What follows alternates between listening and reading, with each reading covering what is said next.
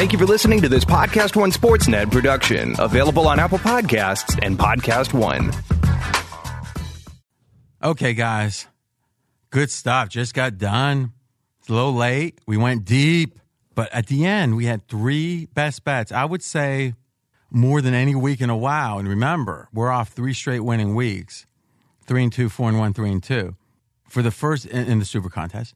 For the first time in a while, I felt like all 3 of the picks that we decided on at the end were just so cleanly value offering. So really excited about that. Value, is it the priority for a bettor? If you're trying to be a professional, it is. Is it for every bettor? No. But nobody wants to lose more than they have to. Like, I like to go to movies, but I don't want to pay more than I have to. So in a way, if you accept recreational losses with the chance of winning, you want to minimize them. Any time your bottom line improves, especially when it's not with much effort, why not? Right? Some people say, why? Why not? Bet DSI, promo code BELL101. We'll talk about the 100% match bonus, which is still available. But I want to talk about how this is the time of year. Because I'd make the case more bets are made from now through April than any time of the year. You might say, wait, it's not all football season. Well, think about March Madness and think about the college bowls. I mean, those college bowls, it's just unrelenting, the action. Nothing worse than thinking, oh, I want the dog here. And it's like, there's a bunch of 4s out there, but you got 3.5. Now you got to choose. This is like it's not quite Sophie's choice, but it's a tough one. Do I have no action or do I take the worst of the number? Ooh, add a book and the chance of you being faced with that dilemma, that conundrum, decreases. BetDSI.com, promo code BELL101. On to a very informative show.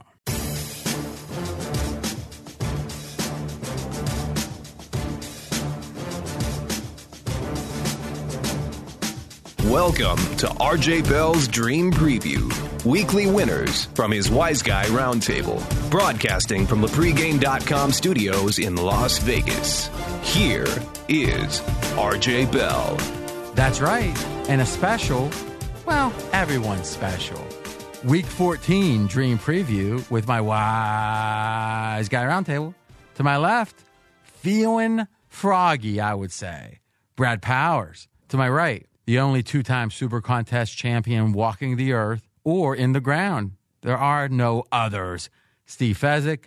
I'm RJ Bell. Another winning week last week, somehow, some way.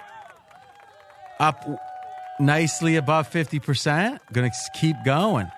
That's the goal. Hey, it'd be nice to rattle off some amazing results, but the goal is have our almost won it last year, profitable this year. And we're going to go with the same approach, rotation order, and we are going to have the games that the boys think are viable best bets. So they've got their 5 likes, but we're going to say, is it a like Winnie Cooper style? Do you like it? Kevin Arnold and the boys. Oh, Paul. Paul was a mess. You ever watch one of yours, Fez? I did. I liked it. Oh, I bet you did. Did you have a Winnie Cooper on your block? Or a Winston Cooper? No. No, there wasn't any gal on your block that when you were like in 8th grade, you had to shine for. No. Why? Just we live close to the University of Dayton, and it seems like more of the kids were in the blocks close to the school. So where we lived, there weren't as many children. You know what it sounded like? I thought you were going another direction. Yeah, it's like I didn't have time for those. Yeah, with no Winnie Cooper. I was into those college girls. Here's the thing you got to know. You never know what direction Fez is going to be in. What we do know is going in. What we do know is we have 2 double likes. So Fez and Brad on the same pick. And we've got a crossfire. I think, and I might actually add a crossfire. This is an interesting card. Very interesting, because when you get back or to the point where there's only 4 games left, motivation becomes such a factor. And quite frankly, it's it's more art than science. It's something that there is no clear answer, which makes for good conversation. Showtime! Woo! By the way, last week there was no betting last week between each other, right? I wasn't here. I was MIA. Yeah, I felt I didn't want to shake Fez's confidence, so I didn't buck him on anything. We got Baltimore. We got Buffalo. Super contest line, Baltimore, 5.5. And we have a like here, Steve Fezzik. And this is a like on Buffalo. Pure power rating play. I only make the game Baltimore -3.5, and we've got a line of 5.5. And so whenever your line differs from what Vegas is dealing, you got to ask yourself. Well, first off, most people don't have a line. Fair so enough. when my line differs from Vegas, I want to go ahead and see what did I miss. Well, in this case, I don't feel like I'm missing anything because I know that Baltimore is an ultra-public team right now. They're on an 8-game winning streak. They had that 5-game streak where they not only covered, but they had a tremendous against-the-spread margin. And I know they didn't cover last week, but they did beat a really good San Francisco team by 3. So I still feel it's a team that the public really likes. And let's think about how I got to this line with my power ratings.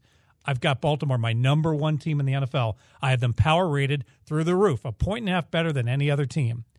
I've got Buffalo, a 9-3 Buffalo team, number 13. So I'm not high on Buffalo at all. I'm not optimistic. But you had on Buffalo below average not that long ago. Correct. So the Dallas win, you've got Dallas like what, is the second best team? Dallas is number 8. Okay. 8, really? Yeah. I thought they were 7. They're 8 right now. All right. Read that list. 1 through 8? Yeah. Baltimore, KC, New England, San Francisco, New Orleans, Seattle, Minnesota, Dallas. And who's after? Houston. You have Dallas better than Houston. Yeah, and then Rams. Yeah, and Rams. Okay. Huh. All right.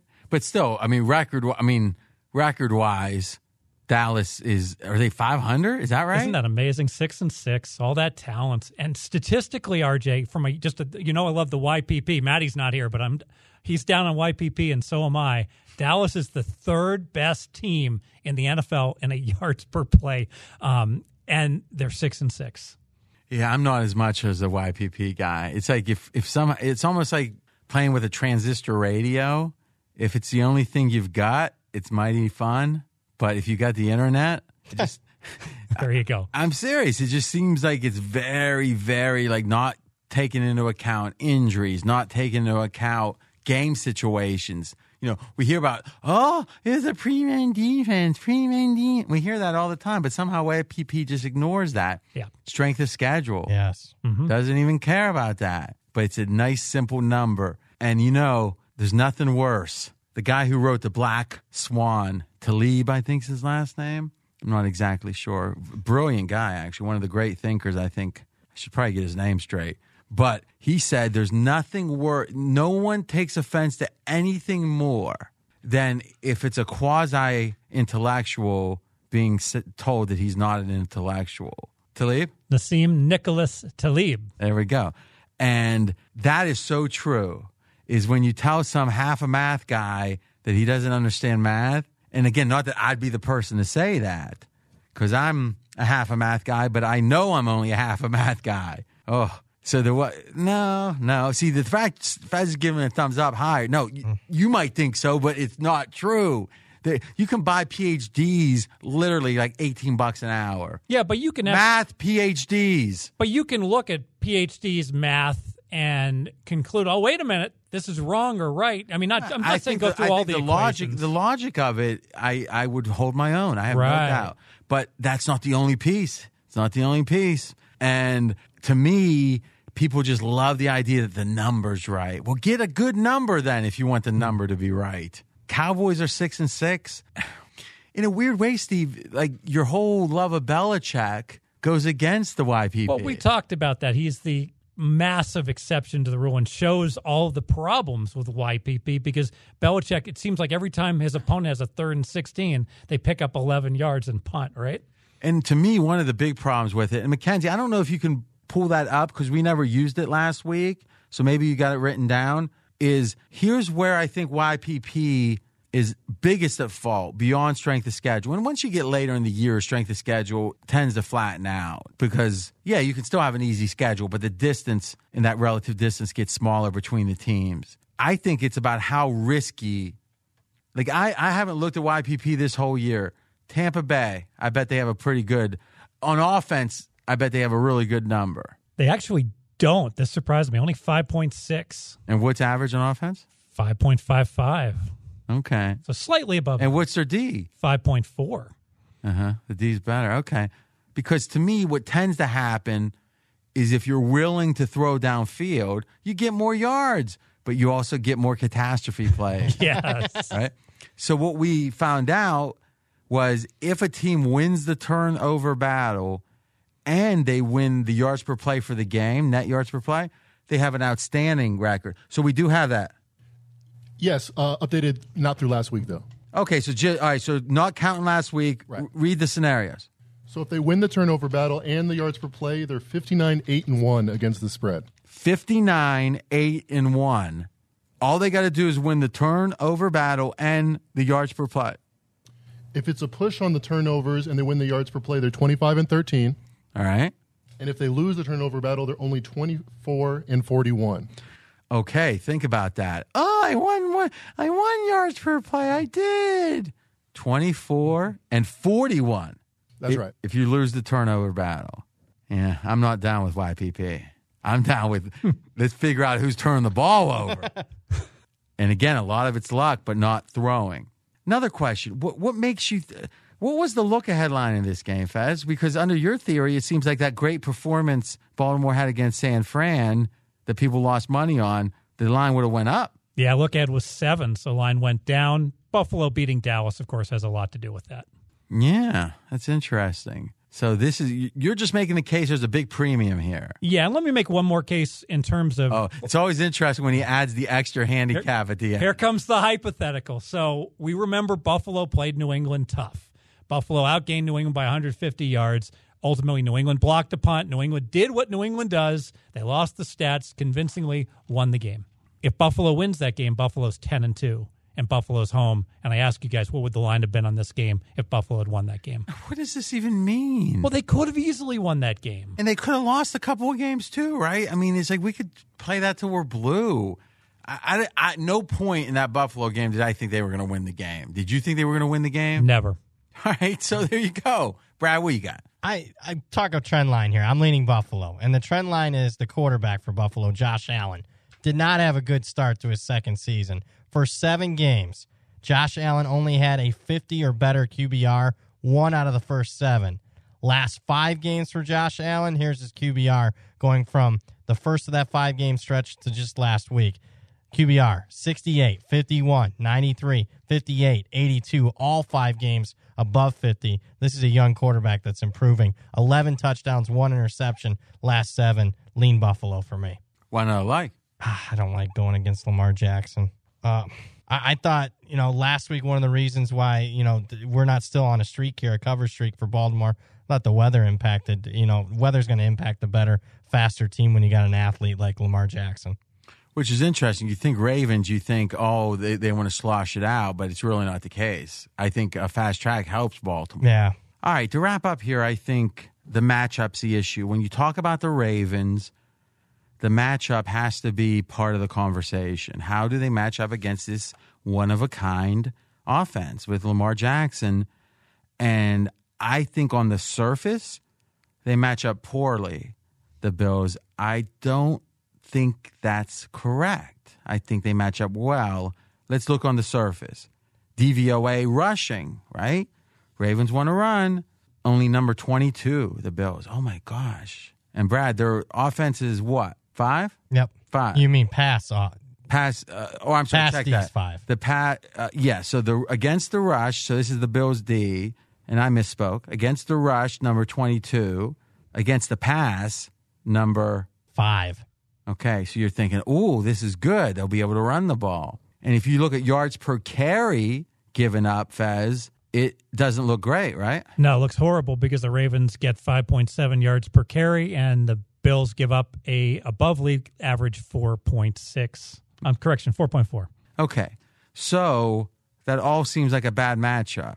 The Hitman, who is excellent, has had a hell of a year. He's up at pregame.com. We got a recording of one of his picks today. We'll share. The Hitman says, no. It's about athletic linebackers. What you need is speed when it comes to Lamar. And the Bills have a super athletic linebacking core. And he says that it's just a known schematic trade-off that McDermott and the Bills make, that they're willing to let you have some success running. So maybe instead of 3.8 yards, it's 4.4, but they limit the big plays. And maybe some of the old school, forget adjusting for strength of schedule or whatever, but some of the old school, yards per carry is what matters. Yeah, it's part of the equation. But if you can give up a couple of tens per carry and prevent big plays, aren't you better off? Seems like the Bills are. In general, against the Ravens, I want athletic linebackers, and I want superior coaching because I think Harbaugh has a paradise of opportunity to fool an opposing coach. Now, it's kind of funny they got beat so bad against the Browns and Kitchens, and they did dominate Belichick. Yeah. But again, as good as the defense is for the Patriots, they do not have especially fast linebackers.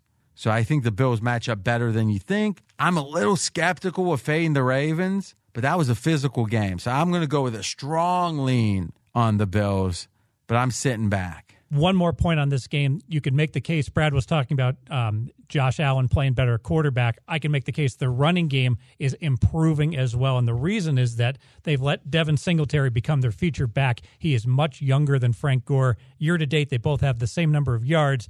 I'm younger than Frank. Who's they? I'm younger than Buffalo. I'm younger than Frank Gore. Yeah, so Devin Singletary is picking up 5.5 yards per rush, and Frank Gore is picking up less than 4. There's been a fundamental shift. Singletary's getting much more than half the carries now. For whom?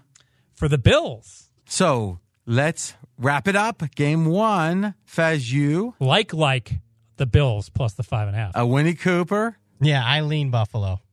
Next game, Washington, Green Bay. Green Bay favored by, check that, yes, 12.5. 12.5. Fez, why do you have it written next to Washington? It's in the red pen there. I'm sorry. Yeah, I'm saying. Yeah. Why is it next to the underdog? I don't know. Do you just randomly put it next to either team? I was probably dreaming about Winnie Cooper. But you weren't. You've already admitted that. See how he's trying to be more normal? And even then he fails. 12.5, Green Bay. And Brad Powers, no, actually, this is my like. I like this one. I like Washington. I'm going to sit back and counterpunch, see if anyone wants to bet me. Brad, you start. I lean Washington here, and to me, it's all about a matchup here that I think Washington has an edge. This is a Washington team that's went old school. They wanted to run the football. They had a lot of success last week. They had a rushing edge over Carolina, 248-65. Adrian Peterson, doesn't matter if he's 28, 31, 38. He had nearly 100 yards last week, and now they're taking on a Green Bay Packers defense. What's their weakness? Rush defense. According to the rush defensive DVOA rankings, Packers number 28. I think Washington had success running the football, working the clock. I lean Washington. So why not like it? Because you're scared. Yeah, I'm scared. I'm scared of Haskins in Lambeau. I mean, you're scared. I'm scared of Haskins in Lambeau. What do you mean in Lambeau? What does that even mean? It's a tougher place to play, and you got a rookie quarterback. What's the Lambeau and rookie quarterback stat? I don't know. I don't have one. All right. Faz, what do you got? Well, just to reinforce Brad's rush defense, I lean Washington as well. Lean. So AP got almost 100 yards. I'll tell you who got more than 100 yards. Former LSU running back Geis, who has been injured seemingly his entire career with Washington, and he came back with a vengeance last week. So now it's a two-headed monster, and Geis is better than AP. So think about this. Washington is pounding the rock with Callahan, with AP who's serviceable, and now they got a real number one to pound the rock with, and the Packers D that's already regressing. Their rush D is the weakness. We saw that in the Charger game where they got run over. Packers defense giving up almost 5 yards per rush. And frankly, just in general, Green Bay's overrated. They've been outgained by over 60 yards per game on average The last 6 weeks, they got outgained by the New York Giants, despite blowing out the Giants. I do not like this Green Bay team at all. It's just a lean. Same thing. I cannot trust Haskins. Haskins is really doing nothing, and Washington is winning these games. Haskins QBR 16 and a half. Hold on a second. What you just said is I can't trust Haskins. Haskins hasn't been trustworthy, and they're still winning games. So it means you don't have to trust them. Well, they had a kickoff return for a touchdown when they beat the Lions, and they don't win without that kickoff return. Okay, go ahead. So they're fortunate to win that game. So if somehow they would have just minus 7 point, what would the final been? They would have lost by 4. So you're shrugging your shoulders. I can't remember. Well, look it up. They won by 3 points, so they would have lost by 4. Okay, so what was the line? The line was Detroit minus 3. 3, yeah. All right, so you're saying they would have lost if it wasn't for the kickoff return. But let's be candid here. You do get that possession regardless. Sure. So what is the points per possession of a team like Washington? I don't know what the average points per possession is. It's got to be a couple of points. Yeah, right? it's got to be 2.6 or something. Yeah. Points per possession? You get like 12 a game. They're not averaging that. You get 12? I'm thinking no. I'm sorry. I'm thinking college football. Well, why don't we look that up? Because we've never thought about that. Because I do think, again, it's just too easy to wave your hand and say, well, let's assume they didn't have the touchdown. And, oh, by the way, let's assume they didn't get the ball even. It's like, okay. Well, they didn't get any touchdowns in the game, so other than that kickoff return. They got enough to win, right? They scored otherwise. Yes. Because I'll bet you they get over 0 points in this game if you want. 12 per team is the average. NFL. 12 what? Possessions. Okay, so what's the average points? It's what, 47 now combined? So 23 and a half. All right. So that's two per drive. Like I said. Yeah. All right. But once you do, according to Washington, because they're well below average. Yeah, probably. Okay. No, that's a good point. It's a good point. But then how do you adjust for the kickoff return touchdown? You take that out. Or let's just trust the freaking numbers, perhaps.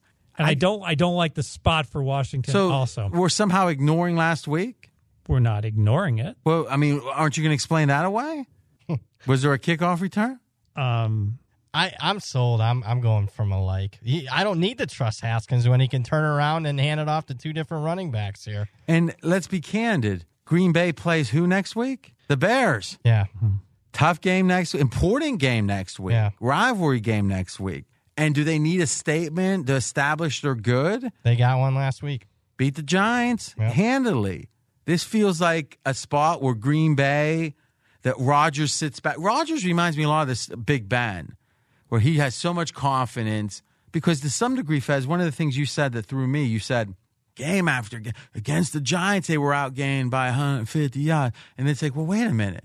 Who in their right mind thinks that Green Bay didn't dominate that game? Or did they?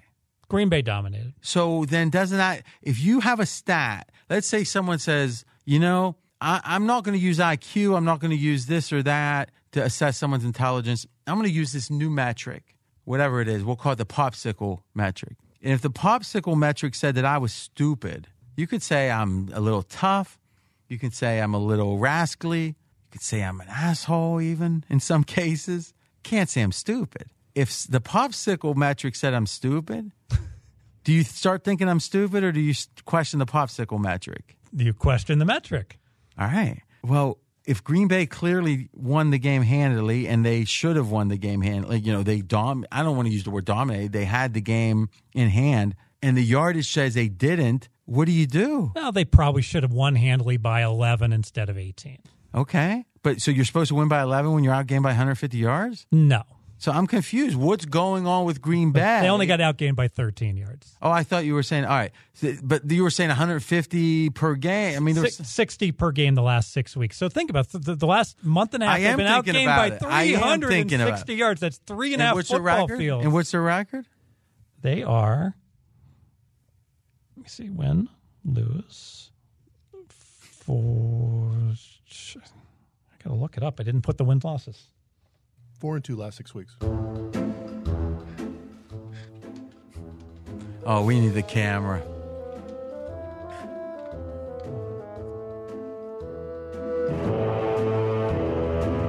That's correct, Mackenzie. That's funny. Thank you. So doing pretty well. So what's going on? What I'm trying to get at here is this idea that we're saying, well, New England stats don't tell the whole story of how they perform. Somehow it seems like that for years I've been hearing you talk about Green Bay stats. I don't think Really? that's true. I don't think that's true. All right, so let's say the whole year, this year, Yes. when you weren't in love with them. I think you were the first couple weeks. Yeah, the first 3 weeks. Yeah. The Smith brothers, they're dreamy. So what's that? Why? Why is there one team? It's not like they're winning a bunch of close games, are they? I don't think so. One second. I mean, you've seen the Green Bay schedule this year, correct? Yeah, it's not excessive in terms of their. I mean, early in the year they won a couple close games, and since then most of their games haven't been very close, wins or losses. At what point are you going to start answering the question? The question is, you're talking about the yardage as if it's an indictment. I'm saying that the scoreboard, and it's not just the wins and losses, but the scoreboard is saying Green Bay's winning these games handily.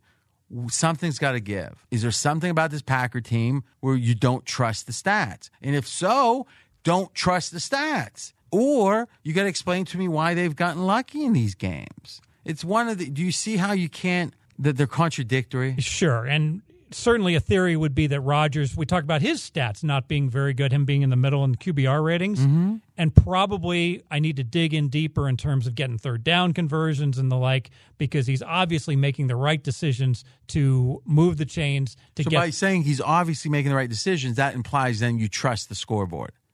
Here's the thing: when I hear about, and this is what I see all the time actually, is I see people say, well, this analytical approach tells me, let's say it's going to rain really heavy, rain 5 inches in a day. And it's like, wow, 5 inches in a day, that's so much. I'm skeptical. And I'll be candid, I don't think if the Rain Man dances or not really has much to do if it rains or not. So in this analogy, we have some type of quote-unquote analytics that may or may not be correlated to the end result that we're talking about. And we're saying, man, those analytics of yours, I don't think it leads to 5 inches of rain. In this case, yes, the Rain Man is dancing. And the person says, okay, 3 inches.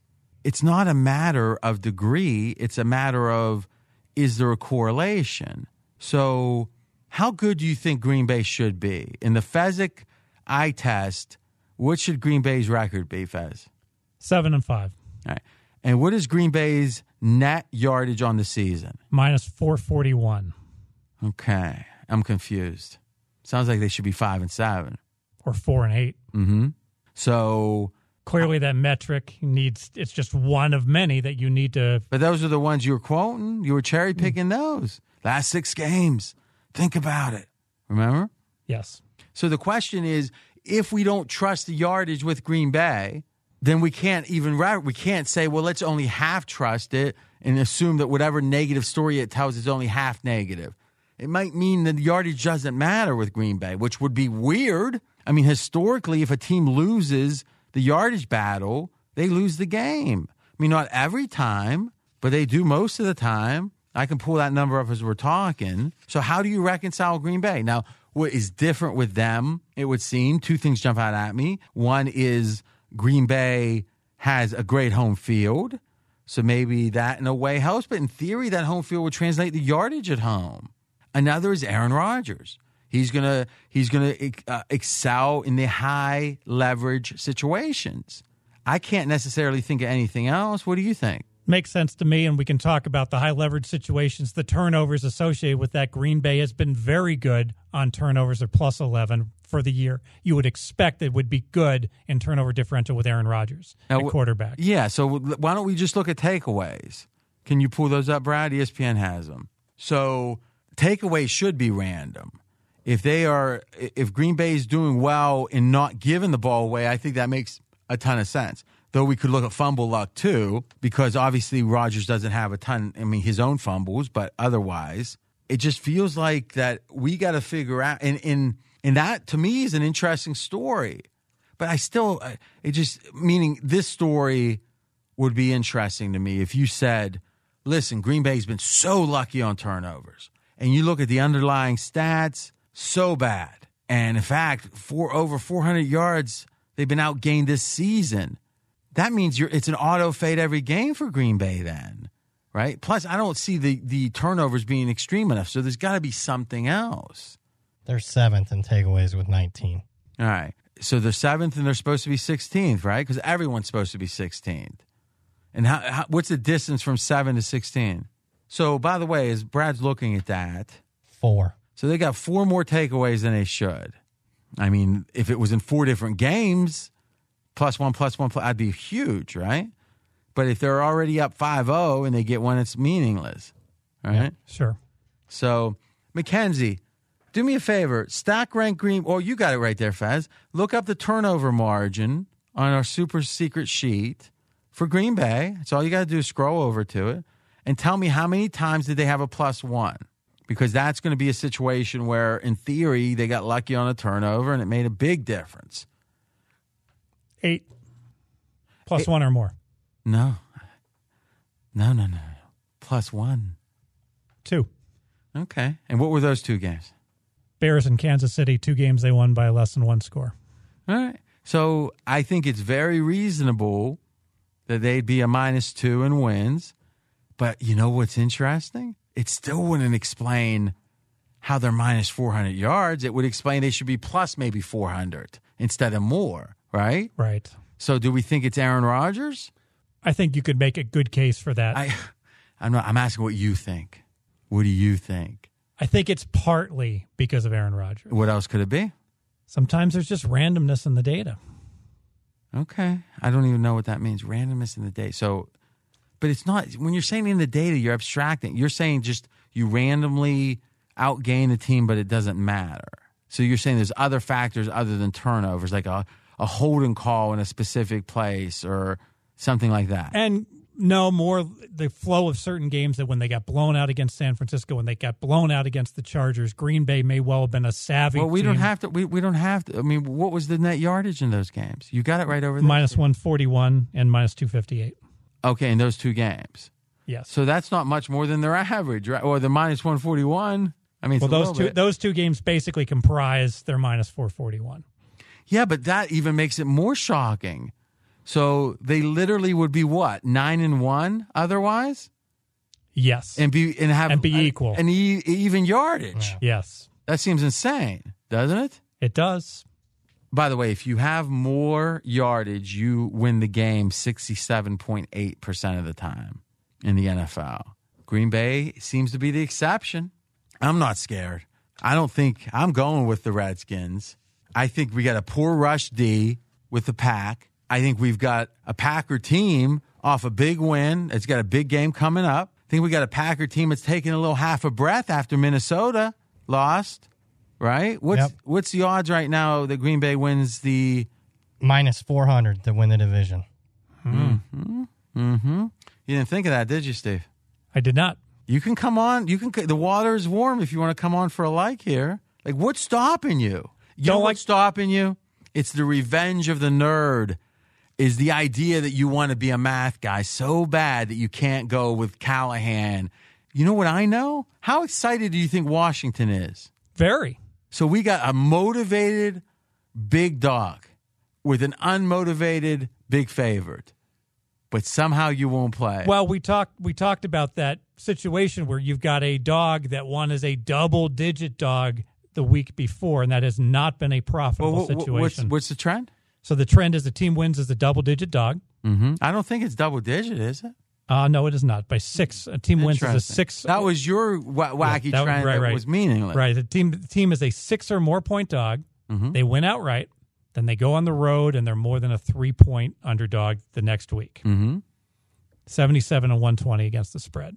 And what's the rationale? Rationale is that you didn't think you were going to necessarily win a game. You so overachieved. You got the big win that you can you relax and you say, "Oh, and I didn't expect to win more than at best one of these 2 games, and now that I've got the one you think win." They were thinking of it in a 2-game, like a 2-game chunk, potentially. Interesting. Not a 3-game chunk. 2 games. Yeah, because they just won 1 game, then 2 games, so they won 2 games. I know if they win this game, it's a winning streak. Now that we know for sure. Well, I think for sure. Let's make sure. We won a game yesterday. And if we win one today, that's 2 in a row. We win one tomorrow, that's called a winning streak. How's your trend influenced by that? Fez? I will say this, all joking aside. I would have liked to look at that. Mackenzie, look that up, which you should be able to pull it up, because if you do an entry that starts out, what was the first thing I said? I can't remember in that query, because it should be saved in there. But add in the prior game prior to the most recent game, so 2 games back, was also, they had a straight up win in that game? Yes. Yeah, beat the Lions. I'm interested to see that might help, because you're joking with the winning streak, Brad, but it might be they feel like there is true momentum here, right? I think this is a cultural thing. Just like I'm saying, let's be candid. You've played a lot worse teams in Washington.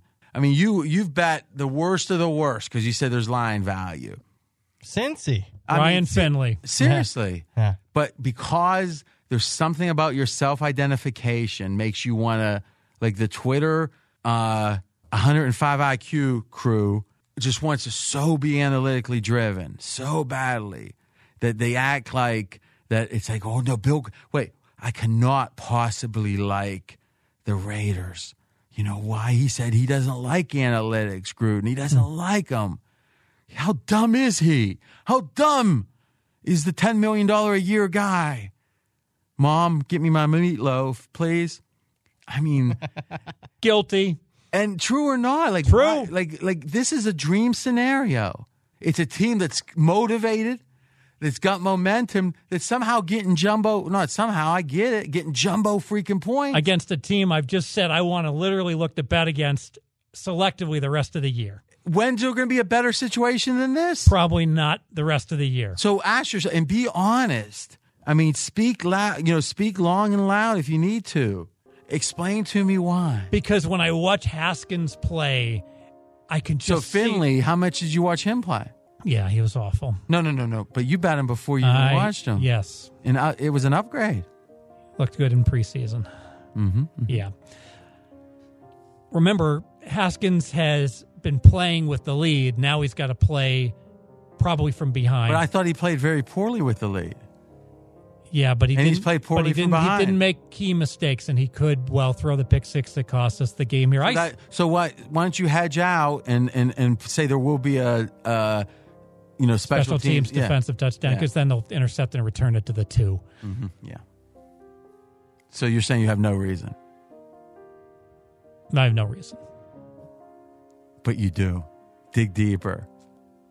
It's true. I don't like the teams that don't follow the analytics. It's like I have a. So do you even? I mean, that's funny when you say don't follow the analytics. Like what analytics are you talking? Would you be ready for a presentation? Let's say Team X said, Gruden said, you know something, as he's counting his money, he says, I want to learn how to really follow the analytics. What would you say? I would say be more aggressive with your play calling. Go for it. So you're saying have Haskins do more? Well, that's an interesting point, because I'm going to hang myself here, because I just explained now the optimal strategy to win with Haskins is probably to hand the ball off with the Geis and And how's Green Bay's and minimize? How's Green Bay's defense against the run? Soft as a cheesecake. And do you really feel like that Aaron Rodgers getting the ball with 5 minutes left, up by 10, has any desire to put himself out there? He's gonna sell his body out when he's down 3 because he needs the win. Otherwise, he's not going to run on 3rd and 8. So this is for all those out there who just hate those wannabe smart guys. This is the you ain't so smart, move out of your mom's basement, play of the week, Washington plus the points. Brad, you've jumped on, haven't you? Yep, like for me. You've gone from a lean to a like. Yes. Fez, you coming on board? Yeah, I'm aboard too. Yes! Actually, I don't like Washington at all. No, I fell into the trap. No, I'm kidding. I do. And to me, the wrap here, I do believe that the mindset of a team, these are professional athletes, and the mindset being, hey, we're doing something here. Who knows? right? And obviously the guy, they're winning. I mean, Washington went from being the laughingstock to not. I know they've gotten lucky, but it becomes, in a way, momentum. Uncle Mo. So I like, Brad likes, and Fez likes. You're listening to RJ Bell's Dream Preview.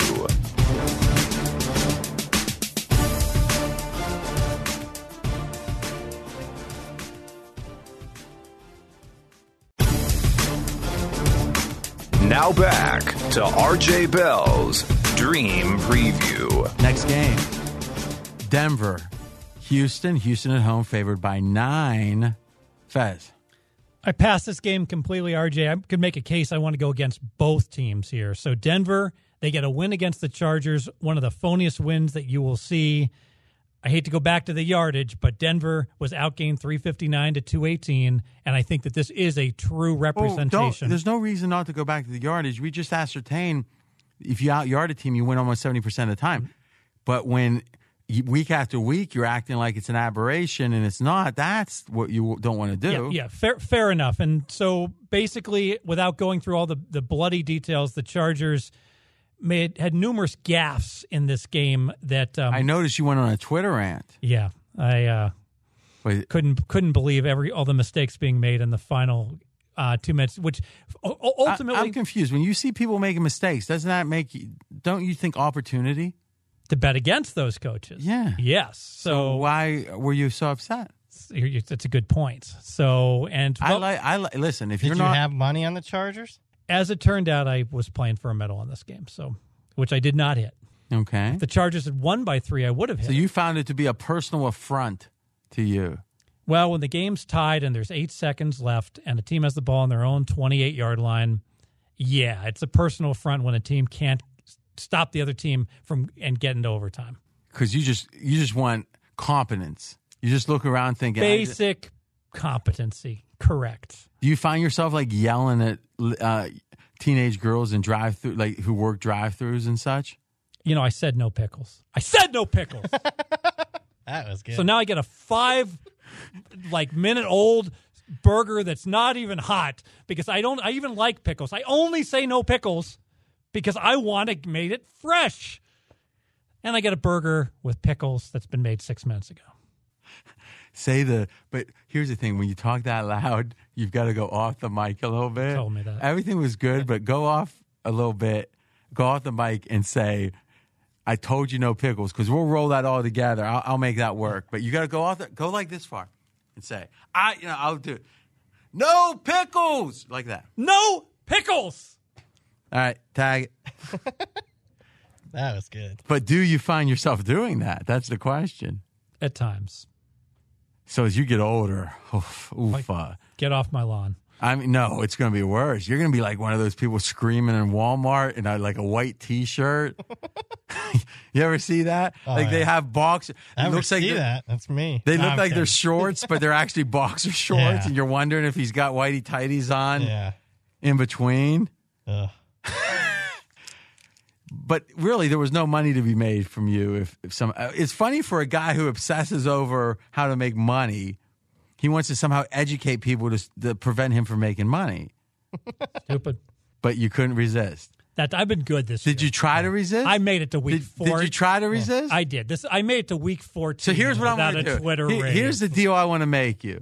I actually want you to do this occasionally, if you feel it. Not that I want you to. So once a month, a calendar month, so December, you get one rant, 4 tweets in the rant. It can't be 4 spread out. It's all got to be within a half hour. Mm-hmm. Hour. Because if you really come up with a zinger, you can, save your 4th one, I think, maybe. And then whenever you do, though, you got to come into the pod and the radio show and do it live. Where it's like you just then we can see how much I'm how much I'm helping the world at large that I'm restricting you to the one. Yes. But I think the one would be interesting. Yeah, absolutely. And you can even say in it, I'm only allowed one of these a month. Look out. Brad, what do you got in this game? I lean towards Denver in this one, and I hear your sentiments wanting to go against both teams. Houston off that big win against New England. O'Brien's not the coach that I think handles success well. And I certainly don't think it's a great spot to get margin on Broncos defense that's held 6 of their last 8 opponents to 20 points or less. I hear you last week. Denver very fortunate, Fez. But I could argue that previous to that, Denver was one of the most unfortunate teams in the entire NFL. They lost 4 games in the final seconds. So I think that's a little bit, what happened last week. Things evening out a little bit. Here's why I don't like Denver. It's Drew Lock's first road start. And the overall stats last week looked good, but there was a tale of 2 halves. Here's a guy that only had 11 yards passing in the second half once the Chargers kind of got an idea of what he was all about. Just a lean Denver. Yeah, I think that's a great point that Drew Lock put up 2 touchdown passes. They were showing his family clapping. Everyone was so happy. It was celebratory almost in the second quarter, like, wow, I can't believe I'm doing this. And then he became Drew Lock the rest of the game. Who's Drew Lock? He's the Missouri rookie that... Well, what I'm saying is, who's Drew? When you say he became Drew Lock, what does that mean? Oh, just expectations were not high for him being an NFL starting quarterback this year. John Elway drafted him, right? Yeah, but John Elway's track record with quarterbacks isn't... Whose track record is good? Is Belichick's? Yeah, Jimmy G. I mean, look Brady. at all the quarterbacks he's drafted since Brady. Right? How good is Jimmy G? How good is Brissett? Yeah. Is Brissett really a starter? Maybe. Yeah. Is he? Yeah, I'm saying I don't know. He's certainly dropped off, hasn't he? Yeah, let's look at where he's at in my quarterback ratings. Oh, well, yeah, that is going to tell us the whole story. Look, he's number 16 in the Fez quarterback ratings. However, QBR only has him number 22. All right. But I tell you this, the trend line's down. Casey Kasem style. No doubt. So is it because he's banged up? Some people say he's not running the ball. We'll get... Strained MCL, who knows? Maybe. Well, his weapons, he doesn't have T.Y. Hilton. T.Y. Hilton, yeah. And Max hurt. There you go. That must be it. Somehow, though, there's certain teams that lose people and we never hear about it. It's like, if everything is exactly right, they'll be fine. When's it ever that? All I know was this. Brissett was very comfortable sitting. He was making like $3 million a year as a backup before Andrew Luck pulled his Houdini act. So I'm not all that high on Brissett. And I think Jimmy G maybe is going to be a number 16 type quarterback. I'll say it's not so. Well, where do you got him now? I've got him number 11. That's insane. QBR Who's 12? Number 12 is Matt Ryan, Atlanta. You think that Jimmy G is better than Matt Ryan? Oh, yes. It's close. That is almost disqualifying. Jimmy G's better than Matt Ryan? How do we account for the fact that he's playing from the lead all the time? How do we account for the fact that they have a great running game? How do we account for the fact that look how good Matt Ryan looked when Shanahan was his OC? Yeah, he was the MVP. Yeah. Uh-huh. But somehow... That was ring him up. Listen, love, it blinds. We know that. I do agree with this. 11 yards in the second half. If that truly is, because we've talked about it, the accidental starters, the idea that these guys who are not pedigreed to be starters, getting thrust into the role, had a great run early, and it's been poor since, to the point that Minshew, I guess, is coming back, but they're almost all benched, right? Yep. Is Flipper still quarterbacking this week? Well, who are you going to put in there? Cam Newton just had surgery. No. So there you go, Flipper. not doing so well. If this is a sign, and what's the rationale of that? The rationale is that the teams get and say, oh, he can do this, he can't do this, he can do that, And the difference between a first-round pick, even a second-round pick, and a later pick is limited skill set. Now, Brady overcame that. Dak Prescott overcame that. Who else? And Dak was 4th round, right? Yeah. Who else? Also Wilson, 3rd round. Yeah, 3rd's different, though. That's a real, that's right on the in-between, the purgatory. Who else? So in today's day, and Kurt Warner. yeah, the question becomes, when does it happen? And is Locke so limited that it happened within a half? If it was let's just say this, I would be so much more inclined to like Denver if he had 11 yards in the first half and his first half stats were in the second. This makes you wonder. Yeah, and I have a very strong opinion on Drew Lock. I do not like Drew Lock's career in Missouri. If you look at his overall career numbers, looks like the best quarterback Missouri's ever had. But a lot of those numbers he put up against non-winning teams. I've never seen a quarterback for 4 years at the college level basically have like a 7-to-1 touchdown-interception ratio against non-winning teams and then have a negative touchdown-interception ratio against winning teams in the SEC. Not a fan of Drew Lock. And with just a little snark, what was the consensus opinion? Did Elway draft him like big time early, or did he go about where he was expected to go? About where he was expected to go. And where was that? Second round. So you're saying the Brad Powers / Mel Kiper, or variation on the Mel Kiper said, no, all those teams were wrong. Because it sounds like he would have been drafted within 10 picks if he wasn't taken by Denver. Well, I can say this. Prior to his senior year, Drew Lock was the favorite to go number one. I tweeted this, and I'm like, people aren't watching college football. Okay, but what I'm saying is, obviously, these are you don't think you could go in and draft quarterbacks better than NFL teams? Oh, hell no. Not even close. And the consensus opinion was Lock's a second rounder. Yeah. And a second rounder is supposed to be able to perform in the NFL, not necessarily be a long term. So I'm just saying he's not so. It wasn't like a guy that I didn't know the answer. If he was a guy who was supposed to go in the 5th round, now I can start wondering he's not even capable. But you would have to say the consensus is he was capable of performing in the NFL. Yes.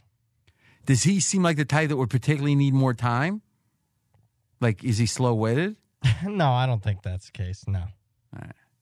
Like when he, like when he when he walks. Do you hear this?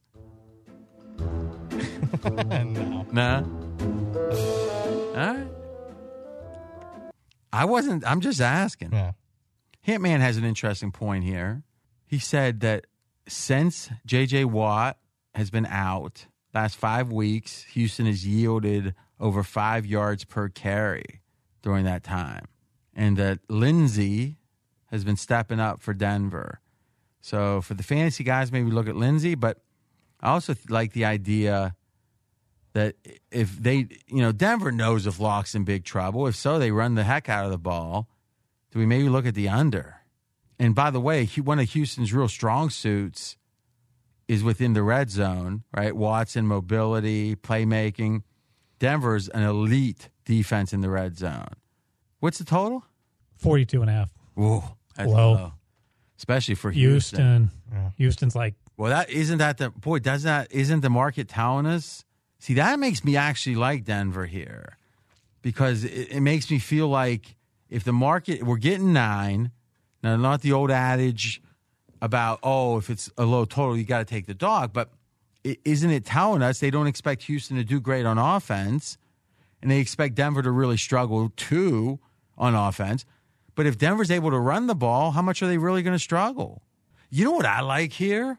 I like Denver on the money line because let's agree, Houston's a high variance team. Yeah, regardless of what DVOA says. It feels like they are a high variance team. I got to dig into that DVOA variance. I think it might be on a per play basis, which is very different. I'm not sure. So what's our take back? Plus 375. What I'm saying is this. We don't want Locke throwing from behind, right? So if you like Denver, you want it to be a competitive game. So just by definition, if there was no other reason, you would you agree all other things don't even matter? If you're going to bet Denver and someone says, Fez, I'm betting Denver no matter what, you can't stop me. And forget that high variance Houston. Wouldn't you agree if you have a crappy quarterback and they're a big dog, just like you were talking about Washington? You said, Haskins, I'm worried. He might have to throw from behind. Remember? Yes. Wouldn't you agree that taking that big dog on the money line makes more sense? I agree. And then don't we agree that there's some chance that Houston just lays an egg and a half, that they lose this game by like 17? Sure. May I suggest one other alternative bet here? Yes. How about a first half money line plus 240? Theory being that if they're coming out a little logy, take advantage early. And I just saw Drew Lock just be unable to play in the second half. I like it. In fact, rescind my bet. I'm going with a special derivative plus 240, huh? Yeah. What's the first half spread?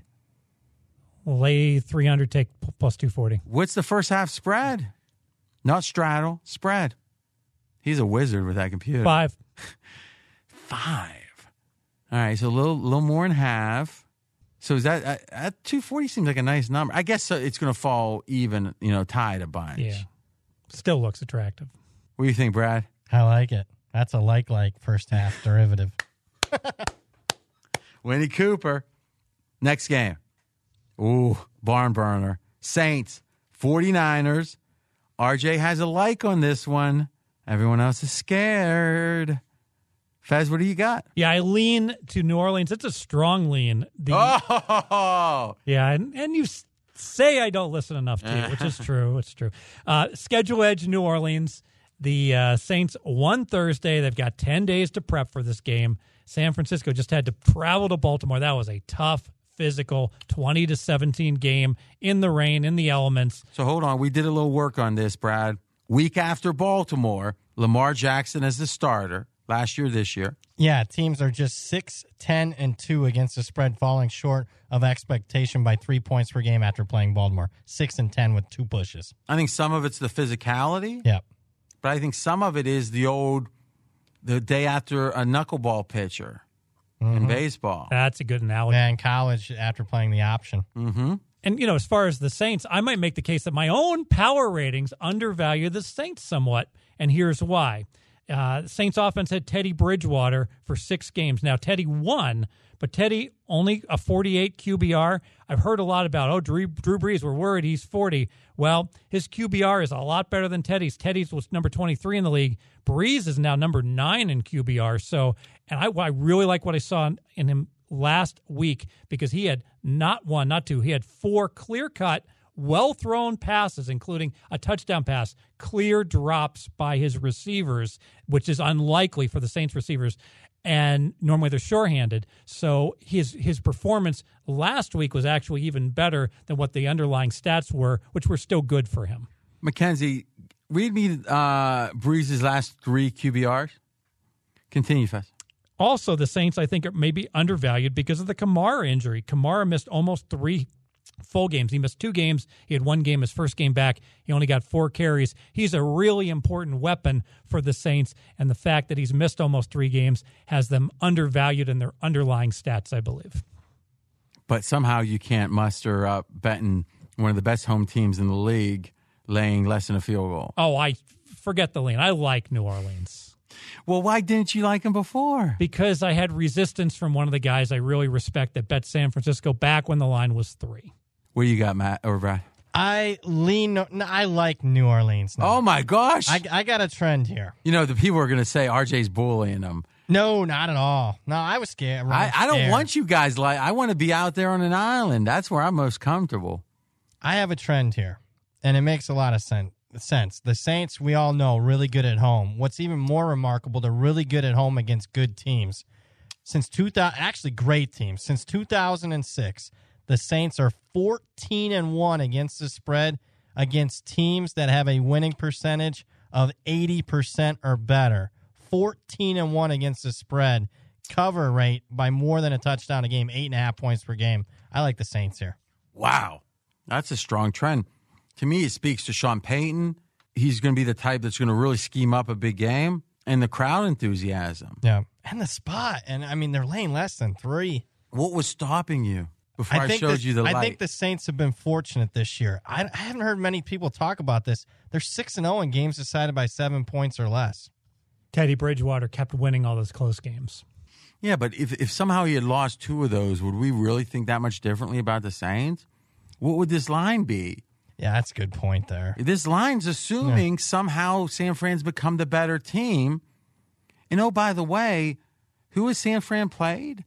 Meaning they've had a tough run. Let's run down since And the funny thing is that Washington game was a tough game for them because of the Shanahan revenge.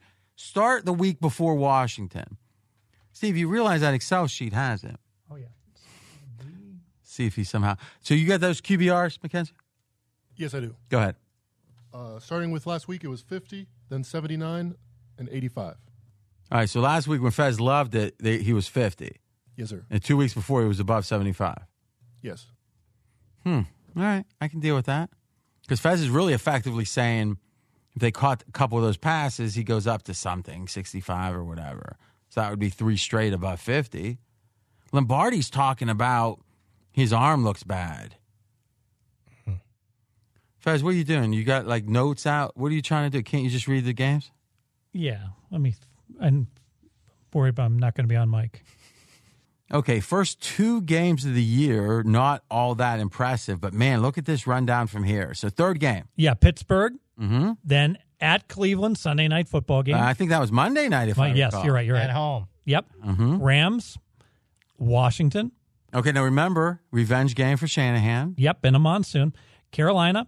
Okay. Arizona. And they dominate Carolina. Arizona. So 2, let's call them easier games. Then Seattle. Back to Arizona. And then Green Bay and Baltimore. Okay. Not as tough as tough, but I guess if we're just looking very short, Green Bay, Baltimore, to New Orleans. That's about as tough as you get, isn't it? Yeah. And I did the math I did the search on this. Never has there been a team with a record better than 800, and this is after the second game, in which they're dogs 2 weeks in a row. I mean, it's really that simple. So it's late in season. So it's week 10 or later, regular season. Now, there's one exception. There was a week 17 game in which starters were sat. So we're just eliminating that one game, but it's the starters, so come on. They're not playing their quarterback. Since in 30 years, 0 times has a team with an 800 record played 2 games in a row as a dog. Think about that. So this is a historically difficult, unless you think San Fran's getting a lot of disrespect, which I don't think they are. No, this line says they're not getting disrespect. It says they're better. Clearly better. It's saying this late in the year, you just don't see this amount of tough games, even 2 in a row like this. And thus, it makes me think, how do we know what effect it's going to have on San Fran? Meaning, you play Green Bay, Baltimore, and Saints with 2 of those games on the road in 3 weeks at the end of a year? That seems pretty important, don't you think? And a lot of travel going all the way to Baltimore and now back to the Bay and now to the Saints in a 10 a.m. Eastern start time. Yep. I like the Saints. And, oh, look, the crew's coming on. Yeah. The crew's falling. Are you on a like too, Fez? Oh, absolutely. Oh, of course. That lean becomes a like. Next game, Cincinnati, Cleveland. Cleveland, 8.5. Fez, you like this game. Yeah, and it's a like on the Bengals. Bengals much better with Dalton. 4-point upgrade over the horrible Ryan Finley. Thank you, RJ. You actually gave me the memo on this before Ryan Finley threw a pass. So Dalton, pretty good numbers against the Jets. Threw for 6.6 per attempt. Touchdown, no interceptions. QBR average of 51. That's a whole lot better than anything Ryan Finley was putting up. And what I saw was Cincinnati, the entire team, clearly more motivated. Team sent a message. Look, we are trying to win. They dumped the Gatorade over Zach Taylor for his first win. And the Bengal defense really dominated the Jets. If you were watching the Red Zone channel and watching for the Jets to enter the Red Zone, you're still waiting because it did not happen the entire game. They did not cross the 20. And I got to tell you, Cleveland, questionable motivation, 5-7. Playoffs are not a realistic option. In fact, one of the sites I just checked, 2.7% chance, less than a 3% chance. How is it that low? Even if Cleveland goes 9-7, they lost to Tennessee week 1, so they don't have the tiebreakers against Tennessee. The Dreams pretty much crushed in Pittsburgh. And, Brad, I think we may have a free roll here a little bit as well. Mayfield's health.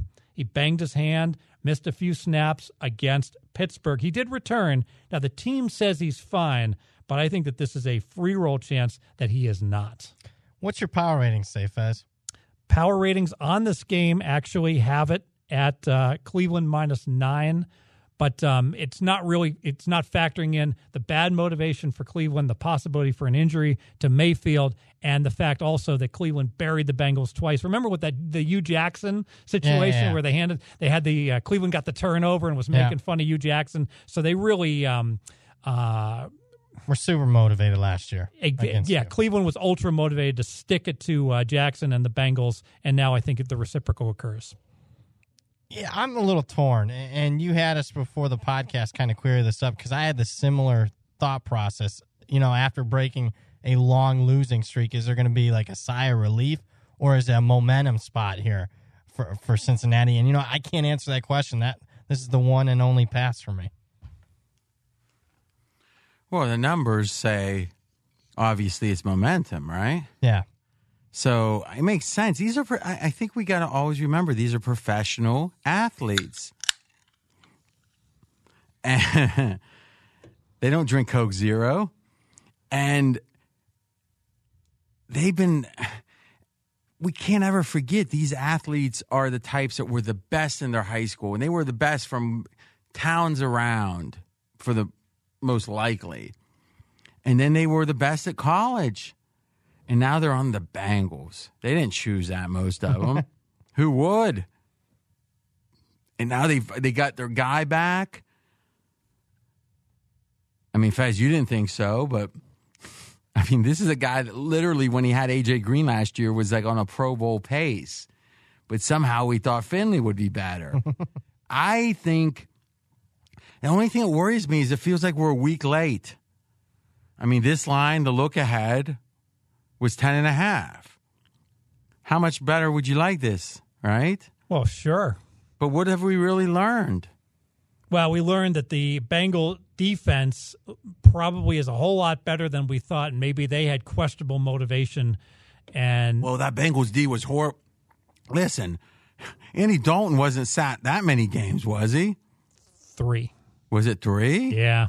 Okay, so 4 games back, how was the Bengals D? Well, the D last week was great. Okay, so the Jets. But what I'm saying is you were saying, we know that. That's an objective fact. We're trying to interpret the facts. You're saying that perhaps it was Andy Dalton's return that motivated them. Well, wouldn't his presence prior to his absence be motivating? Or at least not be demotivating? And that's why were they so bad? The defense for the Bengals when Andy Dalton played before. All right, yeah. To be fair, the Bengals have a bad defense that I think really got severely compromised, even worse, and became like a league worst type defense when Ryan Finley got named the starter. Though somehow they almost beat the Raiders. Yes, that was a strange game. Well, maybe not, considering the Raiders lost 2 in a row from 30 plus. You got to question when the Raiders were 5 at Green Bay. Yeah, exactly. I tell you, they should do a 30 for 30 for those 2 lines. Detroit Lions. No sense. Detroit Lions plus 3.5 at Green Bay. I'm serious. It made no sense. Huh. So I think it's a dream crusher for Cleveland. What do you think? Yeah, we agree. Cleveland, latest estimates, under 3% for them to make the playoffs. So it's not impossible, but it's so improbable that I really feel the Browns players know it's all over. And at minimum, they're the type of team that's going to be flat when they're over a touchdown favorite anyway. All right? Yeah. So I'm going to agree. So you don't like it, though, huh, Brad? No, I Why? don't. I just look at line value from last week. So the Jets were at Cincinnati last week. We're laying 3.5. You do the 6-point home away adjustment. So the Jets should have been 9.5 last week, according to that line. But remember now, there was an irrational exuberance. We talked about it for the Jets because if you actually looked and somehow you squinted, this shows how dangerous it is, and said, well, don't count the Belichick game and don't count that game because he had just got off of syphilis or whatever it was, is mono. Yeah. And then they could find a way to say, look at these 4 games that are left, how great Sam Darnold is. Right? You heard that narrative. Absolutely. and it was crap, like I've been telling you. It's crap. Somehow Colin was still trying to talk about it today. He doesn't have any weapons. Yeah, Le'Veon Bell's not a weapon. Robbie Anderson looks pretty good to me when he's out there. So I think the better number to look at, though I don't love it because the liquidity is not as high, but the look ahead. The question is, how much do you upgrade the Bengals off of last week? I think at least a point and a half, right? Yeah, let me see what If it's not a point and a half, you made a mistake. Point and a half. All right. Now, how much do you downgrade the Browns? Because I think you downgrade them a little bit because they didn't play well, a half a point, and I think you downgrade them a full point beyond that. So I think it's a point and a half. Yeah, I brought him down a point. And no, wrong. I think, I Wrong. Wrong. Point and a half. Think about Dream Crusher. Who's going to be susceptible to the Dream Crusher but the most undisciplined team in the NFL? Yep, leads the league in penalties. So you're saying 3 points of adjustment, which actually there's only been 2 points of adjustment for 10.5 to 8.5. There's value at 8.5. It's a better bet. We than don't it want was you last liking week. it, though. We don't need you. For RJ. Next game. Got a prop bet on this one. Oh, go for it, baby. We're going to do Joe Mixon under 60 rush yards. And frankly, this is all about Ryan Finley. Remember when the Bengals were getting crushed and they're handing the ball off to Mixon and he got like 45 carries in 2 weeks because the Bengals weren't even being competitive and they knew Finley couldn't throw the ball, so they just wanted to hand the ball off and get the game over with. Well, I don't expect that to happen with Dalton. Although I like the Bengals, it's likely the Bengals are going to be trailing in the second half because they are an 8.5-point underdog. So I don't see Mixon getting the carries. And frankly, I see Dalton being motivated to put the ball in the air, Mixon under 60 yards. You know what's funny is I actually had last week, I had like really attentive listeners are saying, you know, RJ, last week you actually had the number of passes and number of rushes under Finley and the number of passes and number of rushes under the Red Rocket / water pistol. Somehow, Fez, you completely ignored that I had all those numbers and you painted some narrative tale instead of just saying, you remember the numbers. I'm not saying you remember the exact numbers, but you remember I had them, don't you? Yeah. Why wouldn't you reference that? Like as RJ pointed out last week. As RJ pointed out last week, why don't I have these numbers in my notes? No, I'm not saying you should even. I don't have them in front of me. You know, that'll be interesting, though. This shows you how powerful our secret spreadsheet is. So, Mackenzie, just go into the Bengals, find the Finley games, look at the number of rushes, average, remember I showed you, and the number of passes. Do the same thing. What's his name? I have a mental block on the Red Rockets name. Andy Dalton. Andy Dalton. Apparently, he broke the franchise touchdown record last week. So when they sat him, if he would have sat for the rest of the year, he would have. And he likely, I think his contract, I mean, I don't think you sit a guy like that and you don't. I mean, the odds were when he got sat that he was never going to take another snap for the Bengals. You'd have to say at least 50-50. Yep. Wouldn't you say, Faz? Yeah, so Kenny Anderson's sad at somewhere probably, right? Well, if he's mean like you would be. Remember the old people would say, my record was made to be broken. When when you're in the old age home, Fez, and that third super contest, someone finally wins a third, you're going to be like throwing remote controls. I'm like, RJ, I'm like the old farts. Every year with the Miami Dolphins, where they toast the champagne when someone loses a game. When I hear that someone won it for the first time, I go ahead and pop the champagne. But let's just say as the numbers go up, it helps. I think you're safe. Yeah, I'd have to think. I tell you this, someone that doesn't have any winning too, yes, I'd put a massive number against that. So maybe you should go whack out some of the people who won. I'm speaking metaphorically. Got a lot of holes in the desert. Wouldn't it be funny if like two of them go down and like the feds come in and they play this podcast? Oh, jeez. And then they start going on the lam, like all known champion. No.